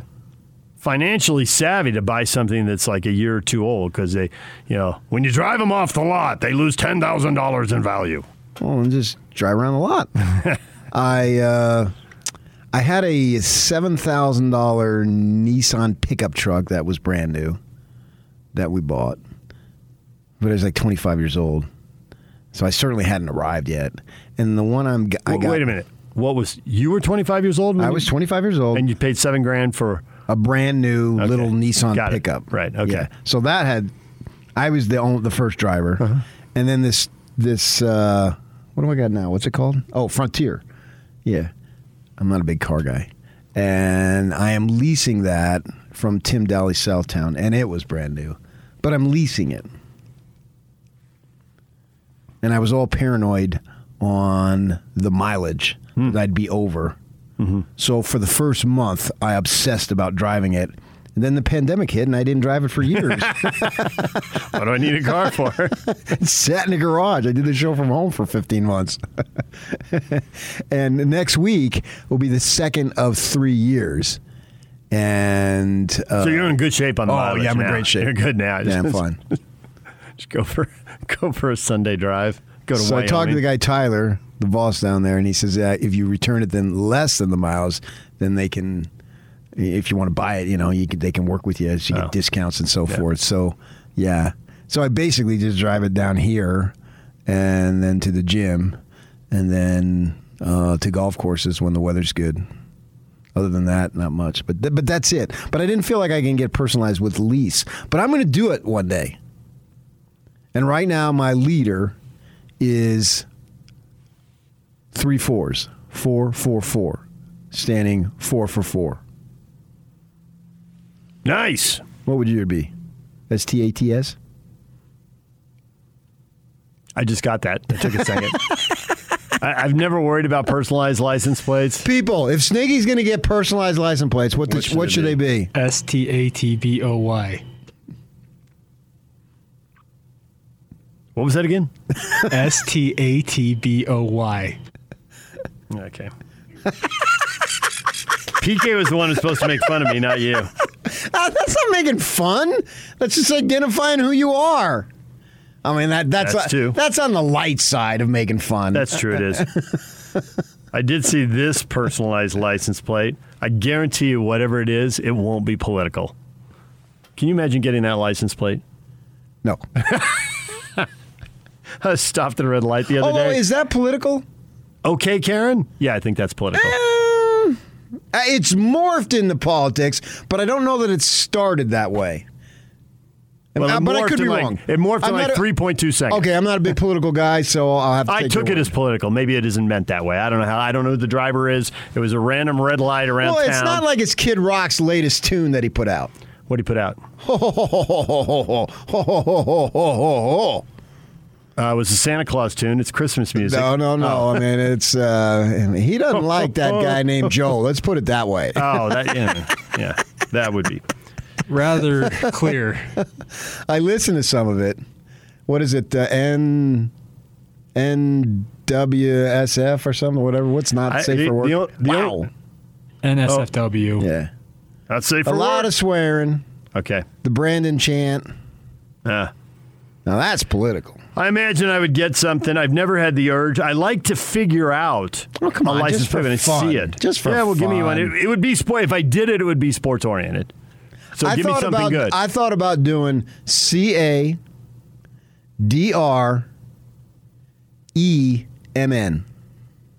Yeah, I have no idea where you're going with this. Write it down. You will. CA. You'll get it. For California? CA. California Dreamin'. Yeah, see? Hey, I didn't have to write it down. Which is good because I couldn't find anything to write with. Yeah.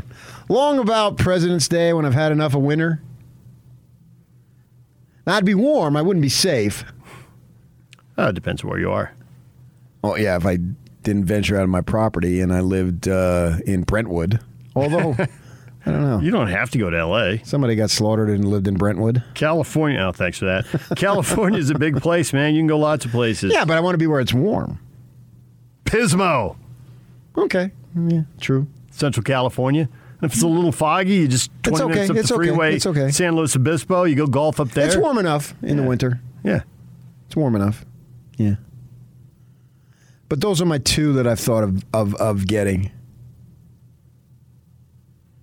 Because when I was a kid, California represented, I lived in New Jersey, it represented like the promised land to me. Uh-huh. You'd see all the sunshine and and I was living in Jersey and we didn't have a lot of sunshine. And from the Rose Bowl to you ever watch Dodger games back there? Yeah, Dodger Stadium. Yeah. Glorious, of course. And the funny thing is, the first time I went to it, I was in college. It was glorious. It was, it almost took my breath away. And I was like, I was not predisposed to like it or anything from L.A., but you come up that hill and the stadium's there and the stands, it's almost like the arms reaching out for a hug. So you went Berlin. It was awesome. You went Berlin? I'm struggling with the lyrics. Take my breath away. Okay, yeah, okay. I didn't mean to, but I did. There's nothing intentional there, but yeah. Come on, that was a San Diego-based film. Love it. Berlin. One-hit wonder? Did they do anything else? Not that I'm aware of. So, of course, I think now probably I'd also have, if it were me, I'd have GOUTES. Go Utes? Yeah. Just cause some trouble.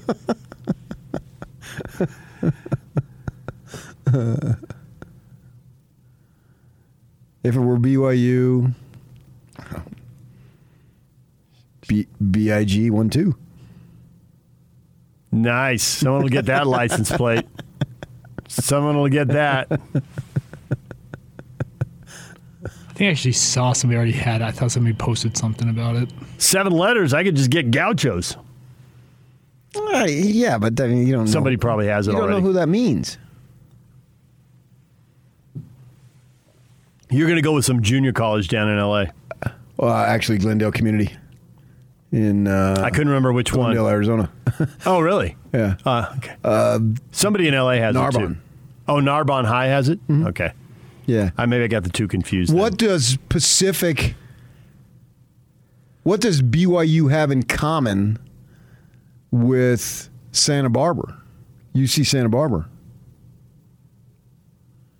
The last 2 teams that Pacific beat.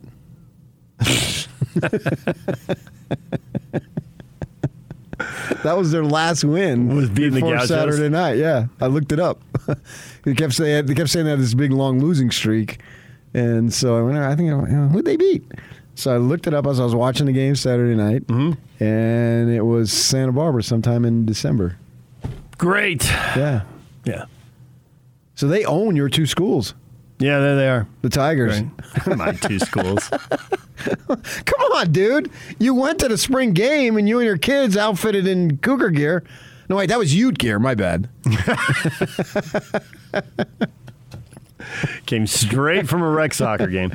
All right, DJ and PK, it's 97.5 and 1280 The Zone. And your theory on kickers and their automatic inside of 45. Matt Gay this year has missed 4 field goals, 2 in the regular season, 2 in the playoffs. 2 of them plus 50. The other in the 40 to 49 range. I think you're onto something there, PK. Well, it's just observation, yeah. Yeah. DJ and PK, it's 97.5 at 1280 The Zone. DJ and PK, it's 97.5 and 1280 The Zone. Time to bring in Steve Cleveland, our basketball insider.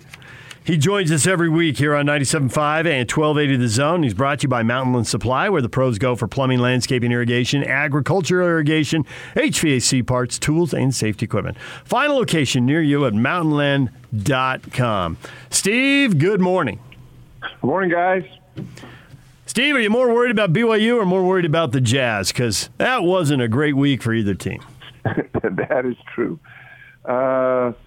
Yeah, you know what? I think both of them have some challenges ahead of them. And, the Jazz are playing a really hot Nuggets team here coming up on Wednesday, and BYU's got USF and Gonzaga. So it's not going to be easy. They both have kind of dug themselves in a hole. The Jazz, obviously, some things, when you're losing and having your best player sit out and Ingles gets hurt again, or dealing with all the injury issues and the protocol issues, those are things you really can't control. So hopefully the Jazz can get healthy and BYU can kind of get their mojo back here. There's some things that we can talk about. But, yeah, it wasn't a great week, real difficult time, and puts them in harm's way for a lot of things in terms of just the league play, but as well as the NCAA tournament. So we'll see how it happens. We'll see what happens. Well, let me say happy birthday to Coach Cleveland, because I know you got a birthday coming up. And, thank you. And I know it's a big one, but you're still rocking. You got many years to go. I was sitting there thinking about talking to my wife. I said, I don't feel 70. I mean, I kind of feel it in certain ways, but mentally I still feel like I'm, young at heart. But man, that's a number that is kind of gets your attention. It does, yeah. So when my grandmother turned 80, she said exactly what you said. I don't feel like I'm 80. I'm like, well, how old do you feel? And she thought about it for a long time. That to me is like the most memorable thing. It was quiet for so long. And then she said, 55. Oh, nice. and after my grandfather passed away, she was still very active. And I said, well, you can do this, you can do that. She said, I don't want to hang out with old people. They're boring. I'd rather hang out with somebody your age. But most of the people your age think I'm boring.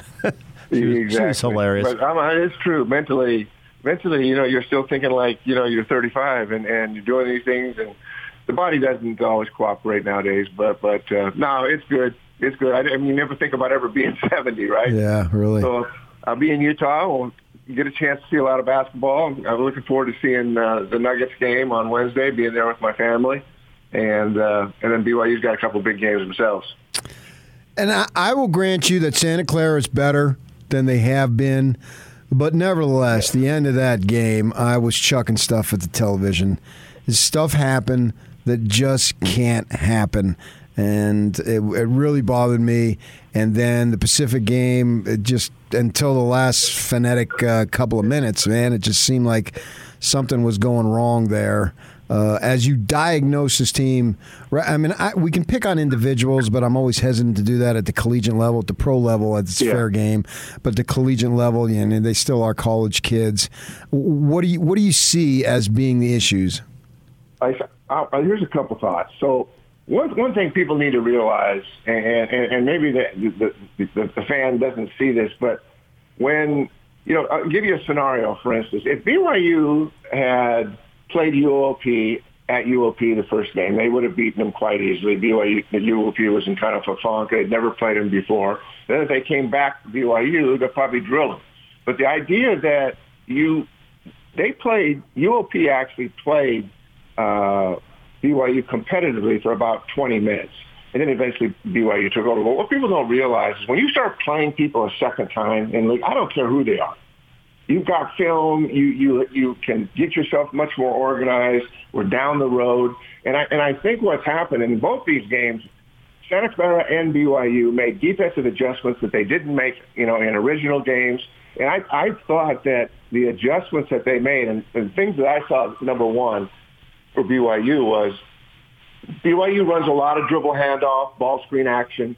They try to turn the corner, go north-south. And what ended up happening is in both games, both opponents switched everything. I mean, they switched everything. They gave help. And it forced BYU to kind of go east-west all the time and never really be able to go downhill. And Barcello, who is really adept at that, they doubled him. They doubled him a lot and took the ball out of his hands. So as he's coming off that and then coming back off it, he's getting doubled. And all of a sudden, they get out. They get out of their routine. They get out doing what they feel is comfortable. And because Barcello is so crafty, but when you start doubling them, taking the ball out, they lose their rhythm. And I think the thing, too, that the first half of the season, you're able to do things and teams make adjustments.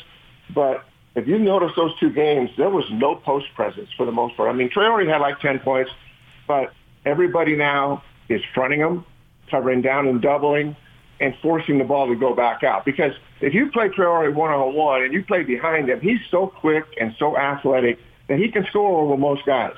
But all of a sudden, he got very, very few deep touches throughout that whole game. So now you've taken Traore out of his game, you're taking Barcello out of his game, and you're switching everything else, and you're on the road. It is disruptive. And in both of those games, they had kind of the same defensive game plans, and they were very physical, and they let them play. And Lucas played good, but it gets to a point where they lost some confidence. And I was just watching and seeing what you expect, and it wasn't like BYU was shooting a bad percentage, but they could never get in any kind of flow. And that team needs that, and everything works off Barcello. I mean, he runs that team, and he's had an amazing year. But both those teams took those things away, and then, shot it better than they normally do, and then all of a sudden the pressure's on BYU. That being said, that UOP game, I mean, can we get a press breaker, please?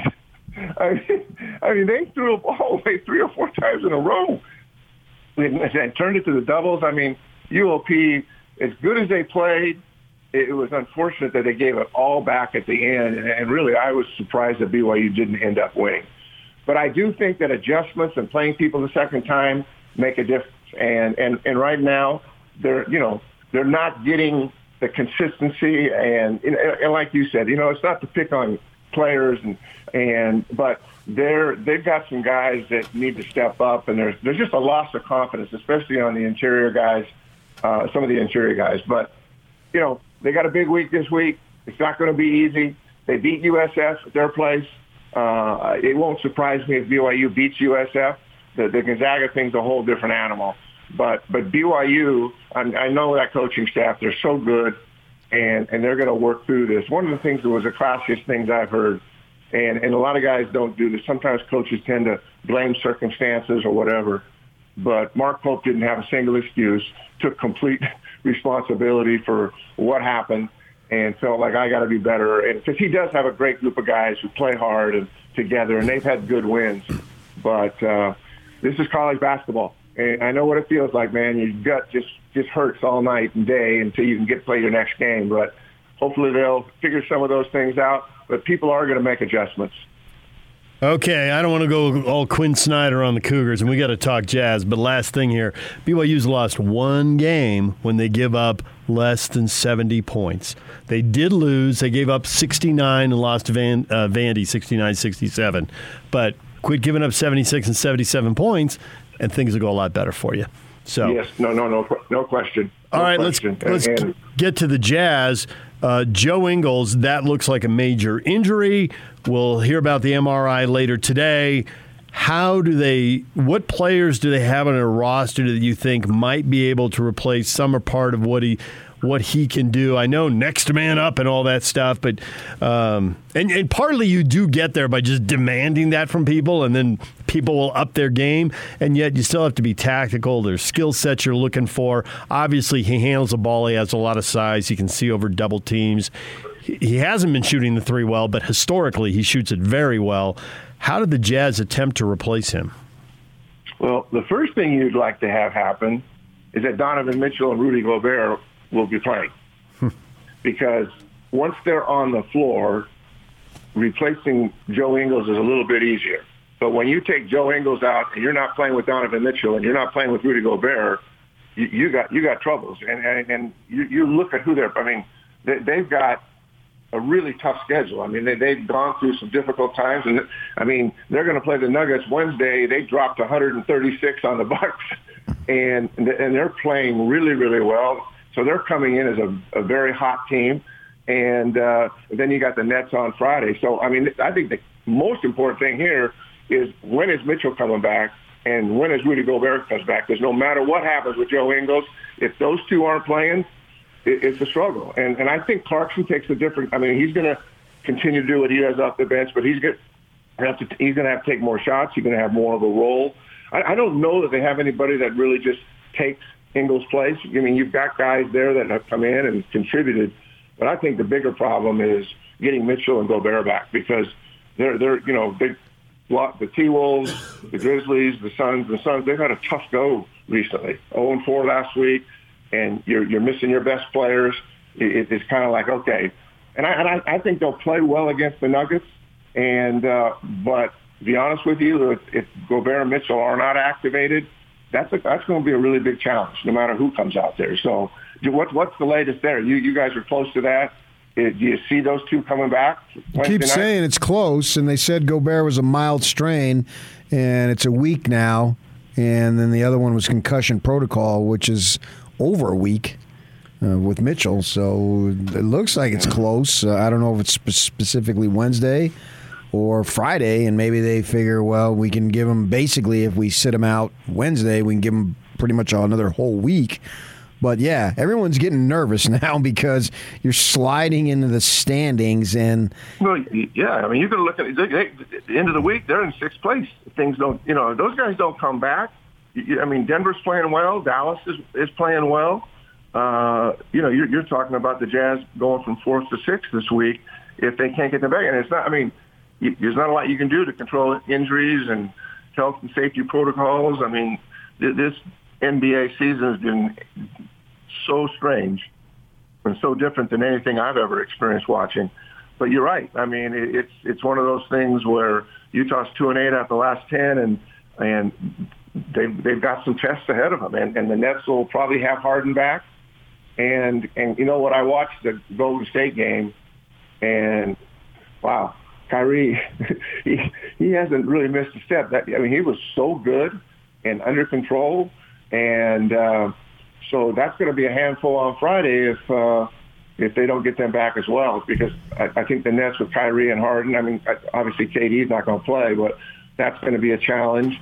And then, you've got the Warriors coming up. But they got 2 or 3 games. And the Knicks and the Magic and the Rockets, those are games they can win down the road the next couple of weeks. But, yeah, I think the key focus is right now Mitchell and Rudy Gobert and see where that goes. So Yeah, it's a tough deal. It's a tough deal when injuries and things of this nature. And this league is so every night something different's happening, but and their schedule has been hard and tough.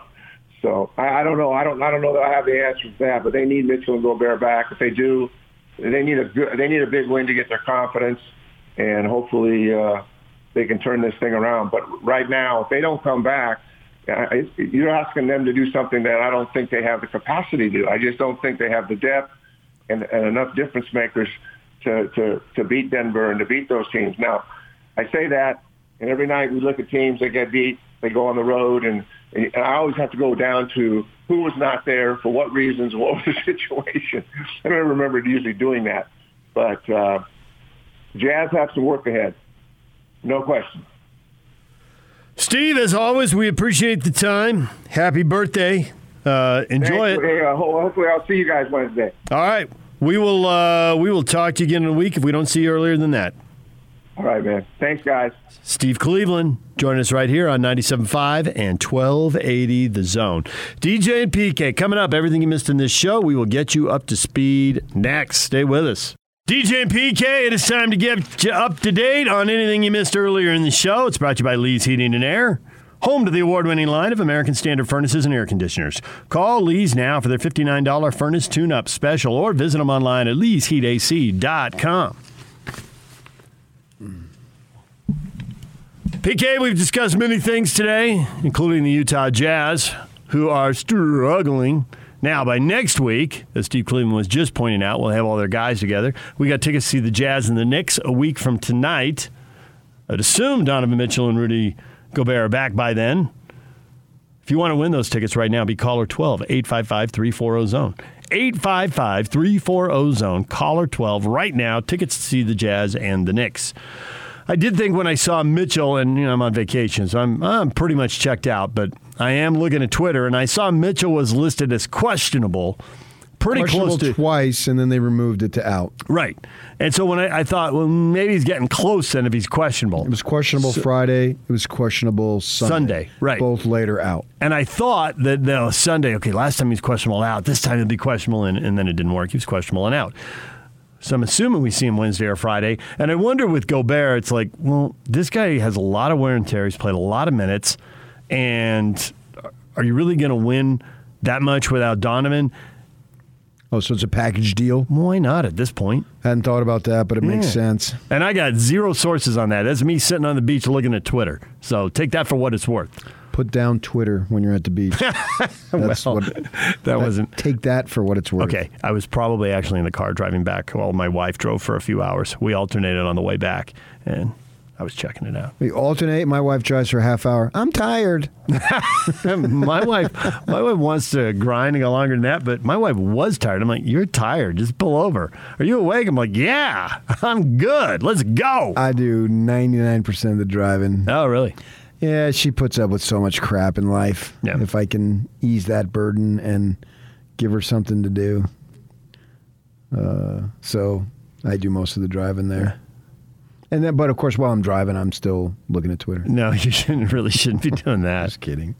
At stoplights. My wife's like, I'll drive in Utah. I know what's going on. Start getting past that. Like, you know which way you're going and what you're doing. You're like, oh, yeah, we'll go this way or we'll go that way. She doesn't know the Southern California freeways. I do. I know. You and I do. So I handled all that. I've had a lot of times where the guy behind me will beep at a red light. Oh, yeah. Because I'm looking at my phone. It turns green.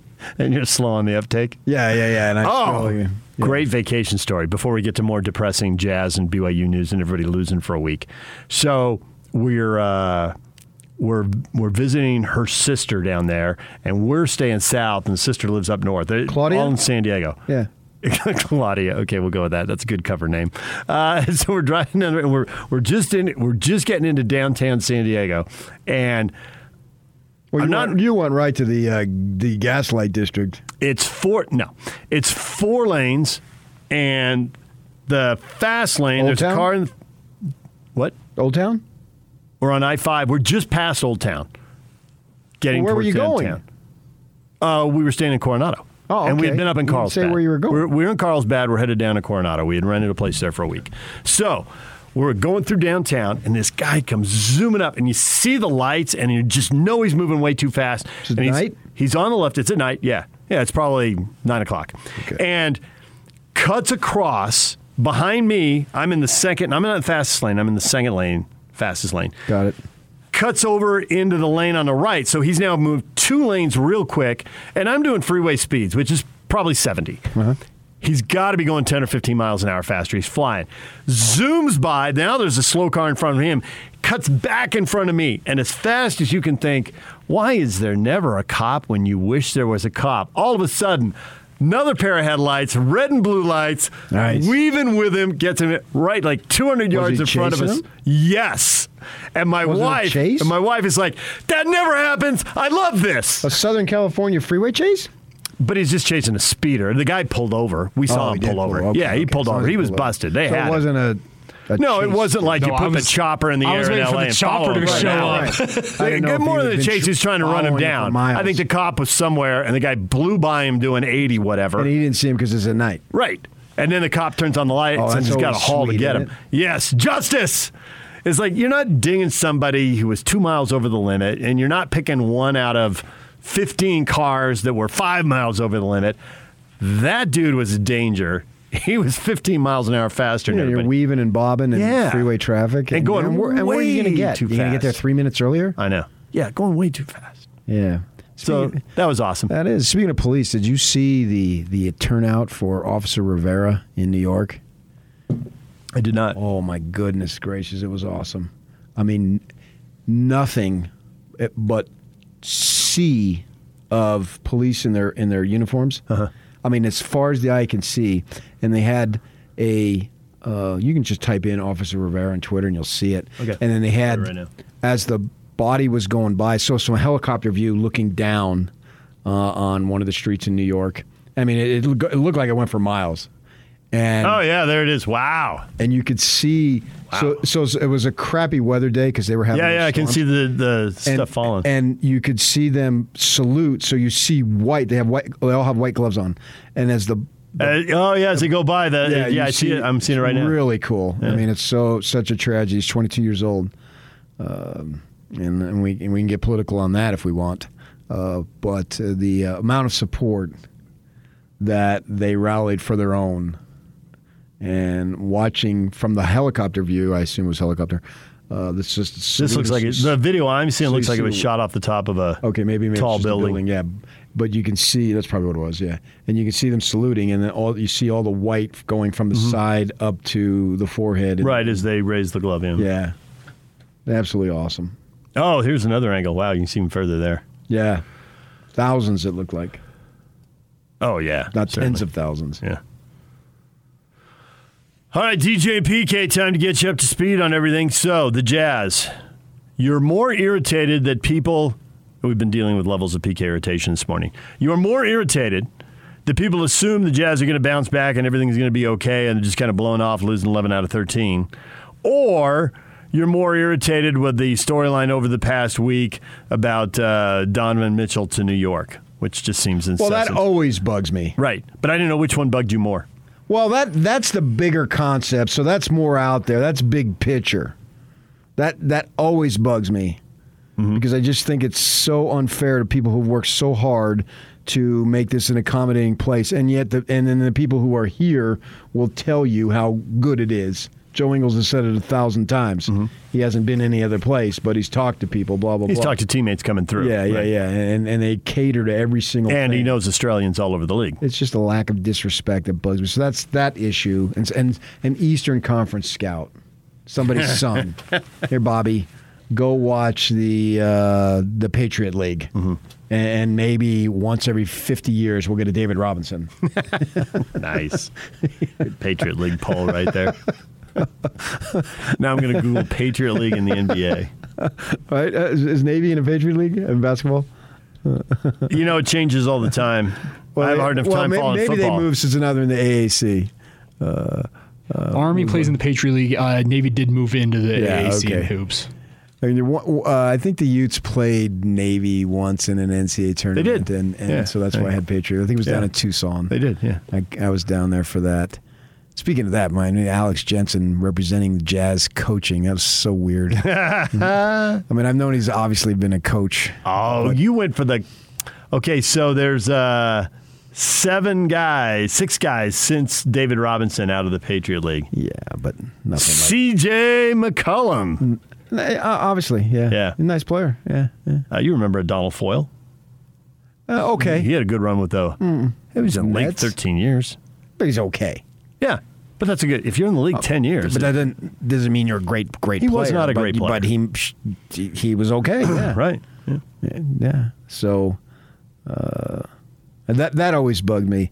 I'm nervous about the Jazz because I don't think you can assume that when these guys come back, everything's going to be great because we're basing it on what they did before. But then we say, well, they're the last team to be besieged, which that meant that they were playing other teams that were besieged. And they were.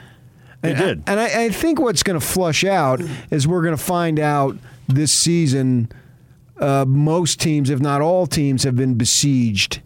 Suns have had some injuries, too. They played without 2 starters. Now it's not the most crucial starters. And when they came here last week, they were without their first 2 centers. And they had to put in Biyombo, who's been a nice find for them, picked them up out of nowhere because they had Ayton and McGee were both out when Suns came in here.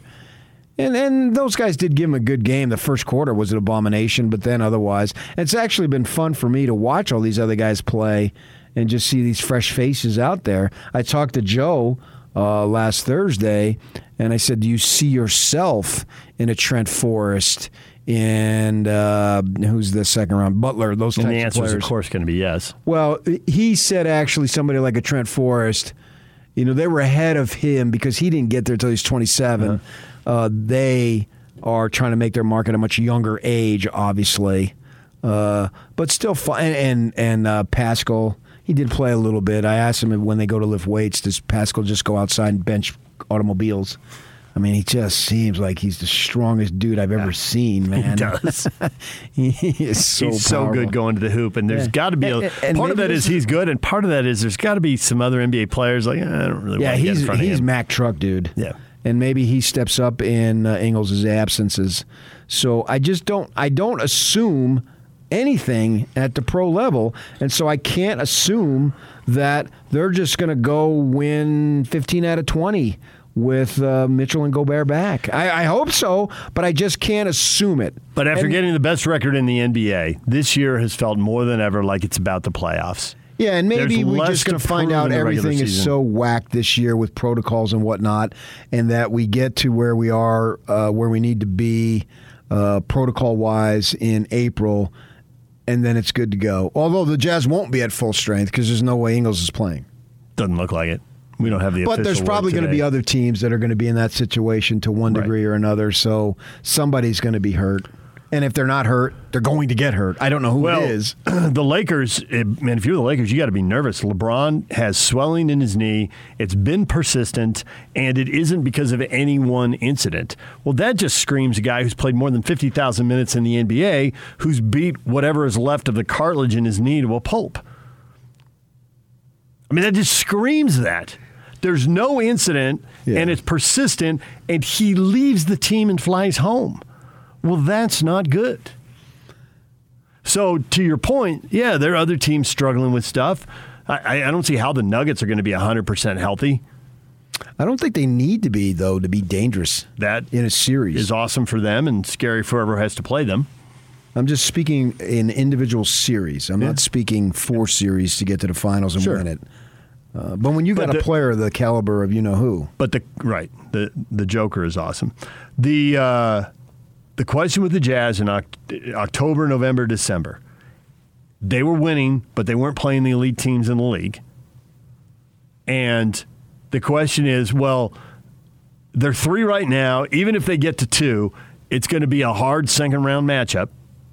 Are they good enough to get out of the second round? Right now, it looks like no. Right now, it looks like no. But I'm not going to assume anything. But I don't assume good or bad. That was a question in October, November, December. It's going to be the question in March and April. Until more they of a question do it. now. It's more of a question than it's been. Right now, I think there's people questioning whether they can get out of the first round. But we're in the depths of right now. I know. let's get post All-Star break. Maybe they still make a move. I don't know. And maybe they make their team better. We'll have to see. And the Suns are flying high, man. They're just incredible. They were great last year in the postseason, obviously, but they're better. I am stunned that they're better. Significantly better. A team that goes to the finals, significantly better. How many times has that happened? Jazz weren't significantly better the second year they went to the finals. I think what you're seeing with the Suns, though, is Sloan always used to hammer this, that in the second and even third years together, guys get used to playing together. They react more quickly. And that team, they've had a lot. Okay, so maybe last year was the shock that they went to the finals, and this year isn't the shock that they're better, if you want to go on that theory. Maybe. If they're significantly better. I think they are. Then that's a shock. But if they're incrementally better because now they've had time together. They're significantly better. That makes sense. I think they're significantly better. They've put together several streaks. They're on one right now. I think it's 8-9? No, it's 10 now. Okay. It's 10 game winning streaks in the league are impressive. They are. And they're 40-9. So when you're winning over 80% of your games, that's off the when you're charts. on a 65, 66, 67 win pace, you're really good. Yeah. And I guess that's where you got people is they went to the NBA Finals last year, and lots of people may have thought they were good, but who came out, planted the flag on opening night and said, man, I bet the Suns win 65 games. Now, they aren't there yet. They got to win 25 more. But they're clipping along at a pretty good pace here. I did not expect that. So you combine the way the Jazz are going now with the probability of them playing Phoenix in the second round. It's like, oh, yikes. But as the Jazz drop like a rock through the standings here, losing 11 of 13, to some degree you expect them to right the ship. I mean, right now, they are as close to a play-in spot, 7th place. They're as close to 7th as they are to 3rd. Now, I expect that to change. But that hasn't really been the question all year. The question is, can they get out of the second round and get to a conference final for the first time since the D. Will Boozer group did it, which is their only conference final since the Statues. And then obviously once you're in a conference final, now how much further can you get and can you win the title? But first things first, it's been 15 years. Can you get to a conference final? It's going to be real tough. We talked a little BYU today. Man, I was like the last person who was saying they're too small. They're not going to the NCAA tournament. They're going to blow a bunch of road games. When they won the USF game, they were so far into the tournament and all the computer projections, and they looked so good. Man, they went out and blew 2 games. Now, I still think they're way into the tournament. Okay, I'd agree. They could lose to USF at home. We'll see. They will lose to Gonzaga at home. I would be stunned if they win that game. I was pissed. But I don't think they really get penalized in the whole for losing to Gonzaga. No, not at all. That's that's not a big deal. So the question is, they have to go to St. Mary's still. You probably get a better power ranking just playing Gonzaga. That is not impossible, right? You just play a decent game against them and they could lift you up. Yeah. They do have to go to St. Mary's and they have USF at home. But even if they lose both those games, I know, but they're so far into the tournament right now. Yeah, well, okay, but then you know, if you mess up other games on top of that. I'm thinking down in Vegas. You don't get that bye that they've got in the Monday. You win your quarterfinal game, you lose your semi. But maybe on a Saturday somebody gets hot. Well, that would suck. This is basketball. Yeah, that's true. Somebody all of a sudden gets, shoots 7 of 11 from 3, whatever. It's not outrageous. I mean, the West Coast Conference is not the Big 12, but it's also not 1A basketball either. We can get Ken Pomeroy on, but right now, even after these losses, he's got BYU at 28. And just to see if he was, an outlier or whatever, I clicked on Sager, and he had him at 31. Well, I want to wait until after this week. I get it, but you're pretty far into the tournament at that point.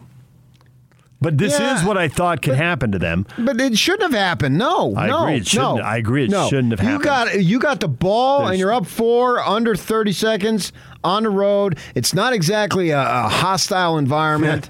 But Santa Clara's a decent team. I'll give him that. Sendek he's a solid coach. But still, man, you have got to freaking close it out. Come on, man. Quit missing free throws when they matter the most. Don't throw the ball away. And neither Steve Cleveland and I wanted to mention it, but Lohner's got to step it up. Yes. We're hesitant to crack on him, but they're not getting near enough out of his skill set. There's a lot of hype for him, and for a team that there should have been struggles for scoring at times. You got to be giving you something in transition, off offensive rebound. Just get your butt inside. Buckets. Forget the three. You're like 5 of 37. I could go 5 of 37 today, and I haven't played a game of basketball since my famous hook shot 5 years ago. That was it? You ran up the tunnel and retired? I probably have, but I don't recall. They probably had a few more workouts since then. But they got to get more out of that young fella. He's got to get his mind right and get down there and bang, Yak. You know what I'm saying? Look at me, man. You know what I'm saying, Yak? You agree with me, don't you? Because you're a BYU expert. I do agree with you. They need to get more from him. There's no doubt. Yeah, that was all stalling to get attention, DJ to get your attention. Valentine's Day is coming soon. Take care of that special person in your life with flowers from Jimmy's Flowers. Order early for the best selection at jimmysflowers.com or visit them in Bountiful, Layton, or Ogden. That's Jimmy's Flowers. Your feedback next. And it's all over almost here. Don't go nowhere.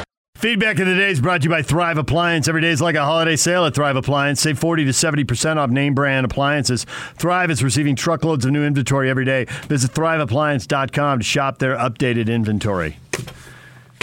The hypocrisy and the lying that was on display in the last commercial break. You guaranteed us earlier this morning that you were not going to speak to Jake. He drew me in.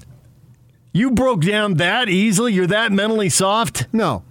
You said. No. I said, you're going to talk to me, Yak? Bye. No, and I will. And then Yak's out there, 30 seconds. I'm talking to Jake. I need more than 30 seconds. Always under one condition. If I can get a free argument without any repercussions, that supersedes everything. And we were arguing. That is the first law of PK. Yeah, right. Now, if he would have just said hi, I would. You'd have stonewalled that? Yeah. But he drew me into an argument. But because he gave you candy. Yeah. Well, your candy, not real people's candy. Real people's candy involves chocolate. If we can argue about sports, which has no bearing on life, absolutely. He is a huge Ute honk, by the way. You've totally got me on board with that. What they were arguing about that there was he's like, the story is turning the season around. I mean, Kyle made a huge mistake that cost them a shot at the playoff. Like, they weren't going to the playoff. A, they're a Pac-12 team. Nobody wants the Pac-12 in the playoff. B, BYU beat them on the line of scrimmage. Paul Feinbaum said it. He didn't want him in. Paul's a great example. He didn't want him in. So okay, but that only beat him at the line of scrimmage. And then they lost Oregon State with him. That's 2 losses. Yeah. They're not getting in. If you want to argue it cost them the San Diego State game, it cost him the San Diego State game. I'm with you. That was one play to win that game. And if he'd been in the first half, he'd have made a couple plays and they'd have won the game.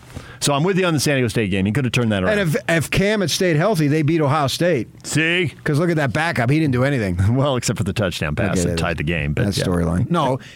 They should. What would they? Where they blew it up was not turning him loose to drive earlier. No. Oh. They should have played him at quarterback and cornerback. They put the wrong guy at corner. Not Bernard. They should have had Rising do it. Rising. That would be awesome. The quarterback just comes jogging back out of the field. The broadcast team is like, Fowler's up there. What are they doing? Rising just lines up. That's where he's screwed up. Whittingham didn't know what the hell he's talking about. Give me your best receiver. Yeah. I'll take him. Yeah. What's his face? Who's the kid who had 900 yards of receiving in that game? Yeah. Maybe we shouldn't put him on the A's. Maybe just give him the Hall of Famer's son. Give him Marvin Harrison. Oh, okay, yeah. Not like he wasn't in the end zone. Put him at D-line. Put more pressure on Shroud. Rising. Just picking up a 300-pounder, throwing him out of the way. Bench Lloyd. Put Rising in QB on QB crime. QB on QB crime. Yeah, I'm telling you. I told you that guy was special. Did I not? That'd be awesome. Hey, do you have time for feedback now, or that nonsense wastes the whole segment? Cody, this one hurts. Joe is the epitome of a jazz man. It really is. I get it, man. It sucked. It was a pit of stomach thing. I was watching it live. I'm flicking back and forth, but I happened to be back on the Jazz at that moment, not the NFL game. I saw it live, and it was obvious. You saw his knee buckle in an awkward fashion, and you thought, he's done. Does he ever come back? Because he's 34 years of age. These are all the things that flash through your mind. And it's Joe Ingles, the ultimate success story. I thought if that's an ACL, and they haven't announced it yet, but if that's what they announced, zero people are going to be surprised. We got ACL tweets all over Twitter looking at that video. I tore my ACL, and it looks like that. So everybody. The world is better medically, so maybe, has an opportunity. But it's late enough in this season, and it goes into next season. To your point, he's a free agent, and at some point he's going back to Australia. Did this just hurry everything up? Now, that's a lot to put on when you're just but it all went through your mind. In the second quarter watching a game. So let's not put the cart before the horse here. But it did go through everybody's mind. Yeah, and I don't want it to have happened to him. Josh, would it kill Donovan to just come out and put a stop to these stupid rumors? Well, maybe the rumors aren't stupid. No, it wouldn't kill him. Yeah, but B, when you have options in life, who wants to slam doors? Shit, I almost think it's embarrassing to ask Donovan Mitchell to address an anonymous Eastern Conference scout. Now you're just chasing everything down. Yeah, where does it end? Once you go down that road, where's it end? You're going to be doing that for the next 3 years? No, thank you. I think it's unfair to even pose that question. And how does he know what's going to be there in 3 years? Jerry Sloan said about everybody who became a free agent, they earned the right to be a free agent. Mm-hmm. True story. All right, we're out of time. Jake is coming up next. He's going to tell you all about the playoff. Ben will be here to keep him in line. Stay with us. I'm going to tell him right now.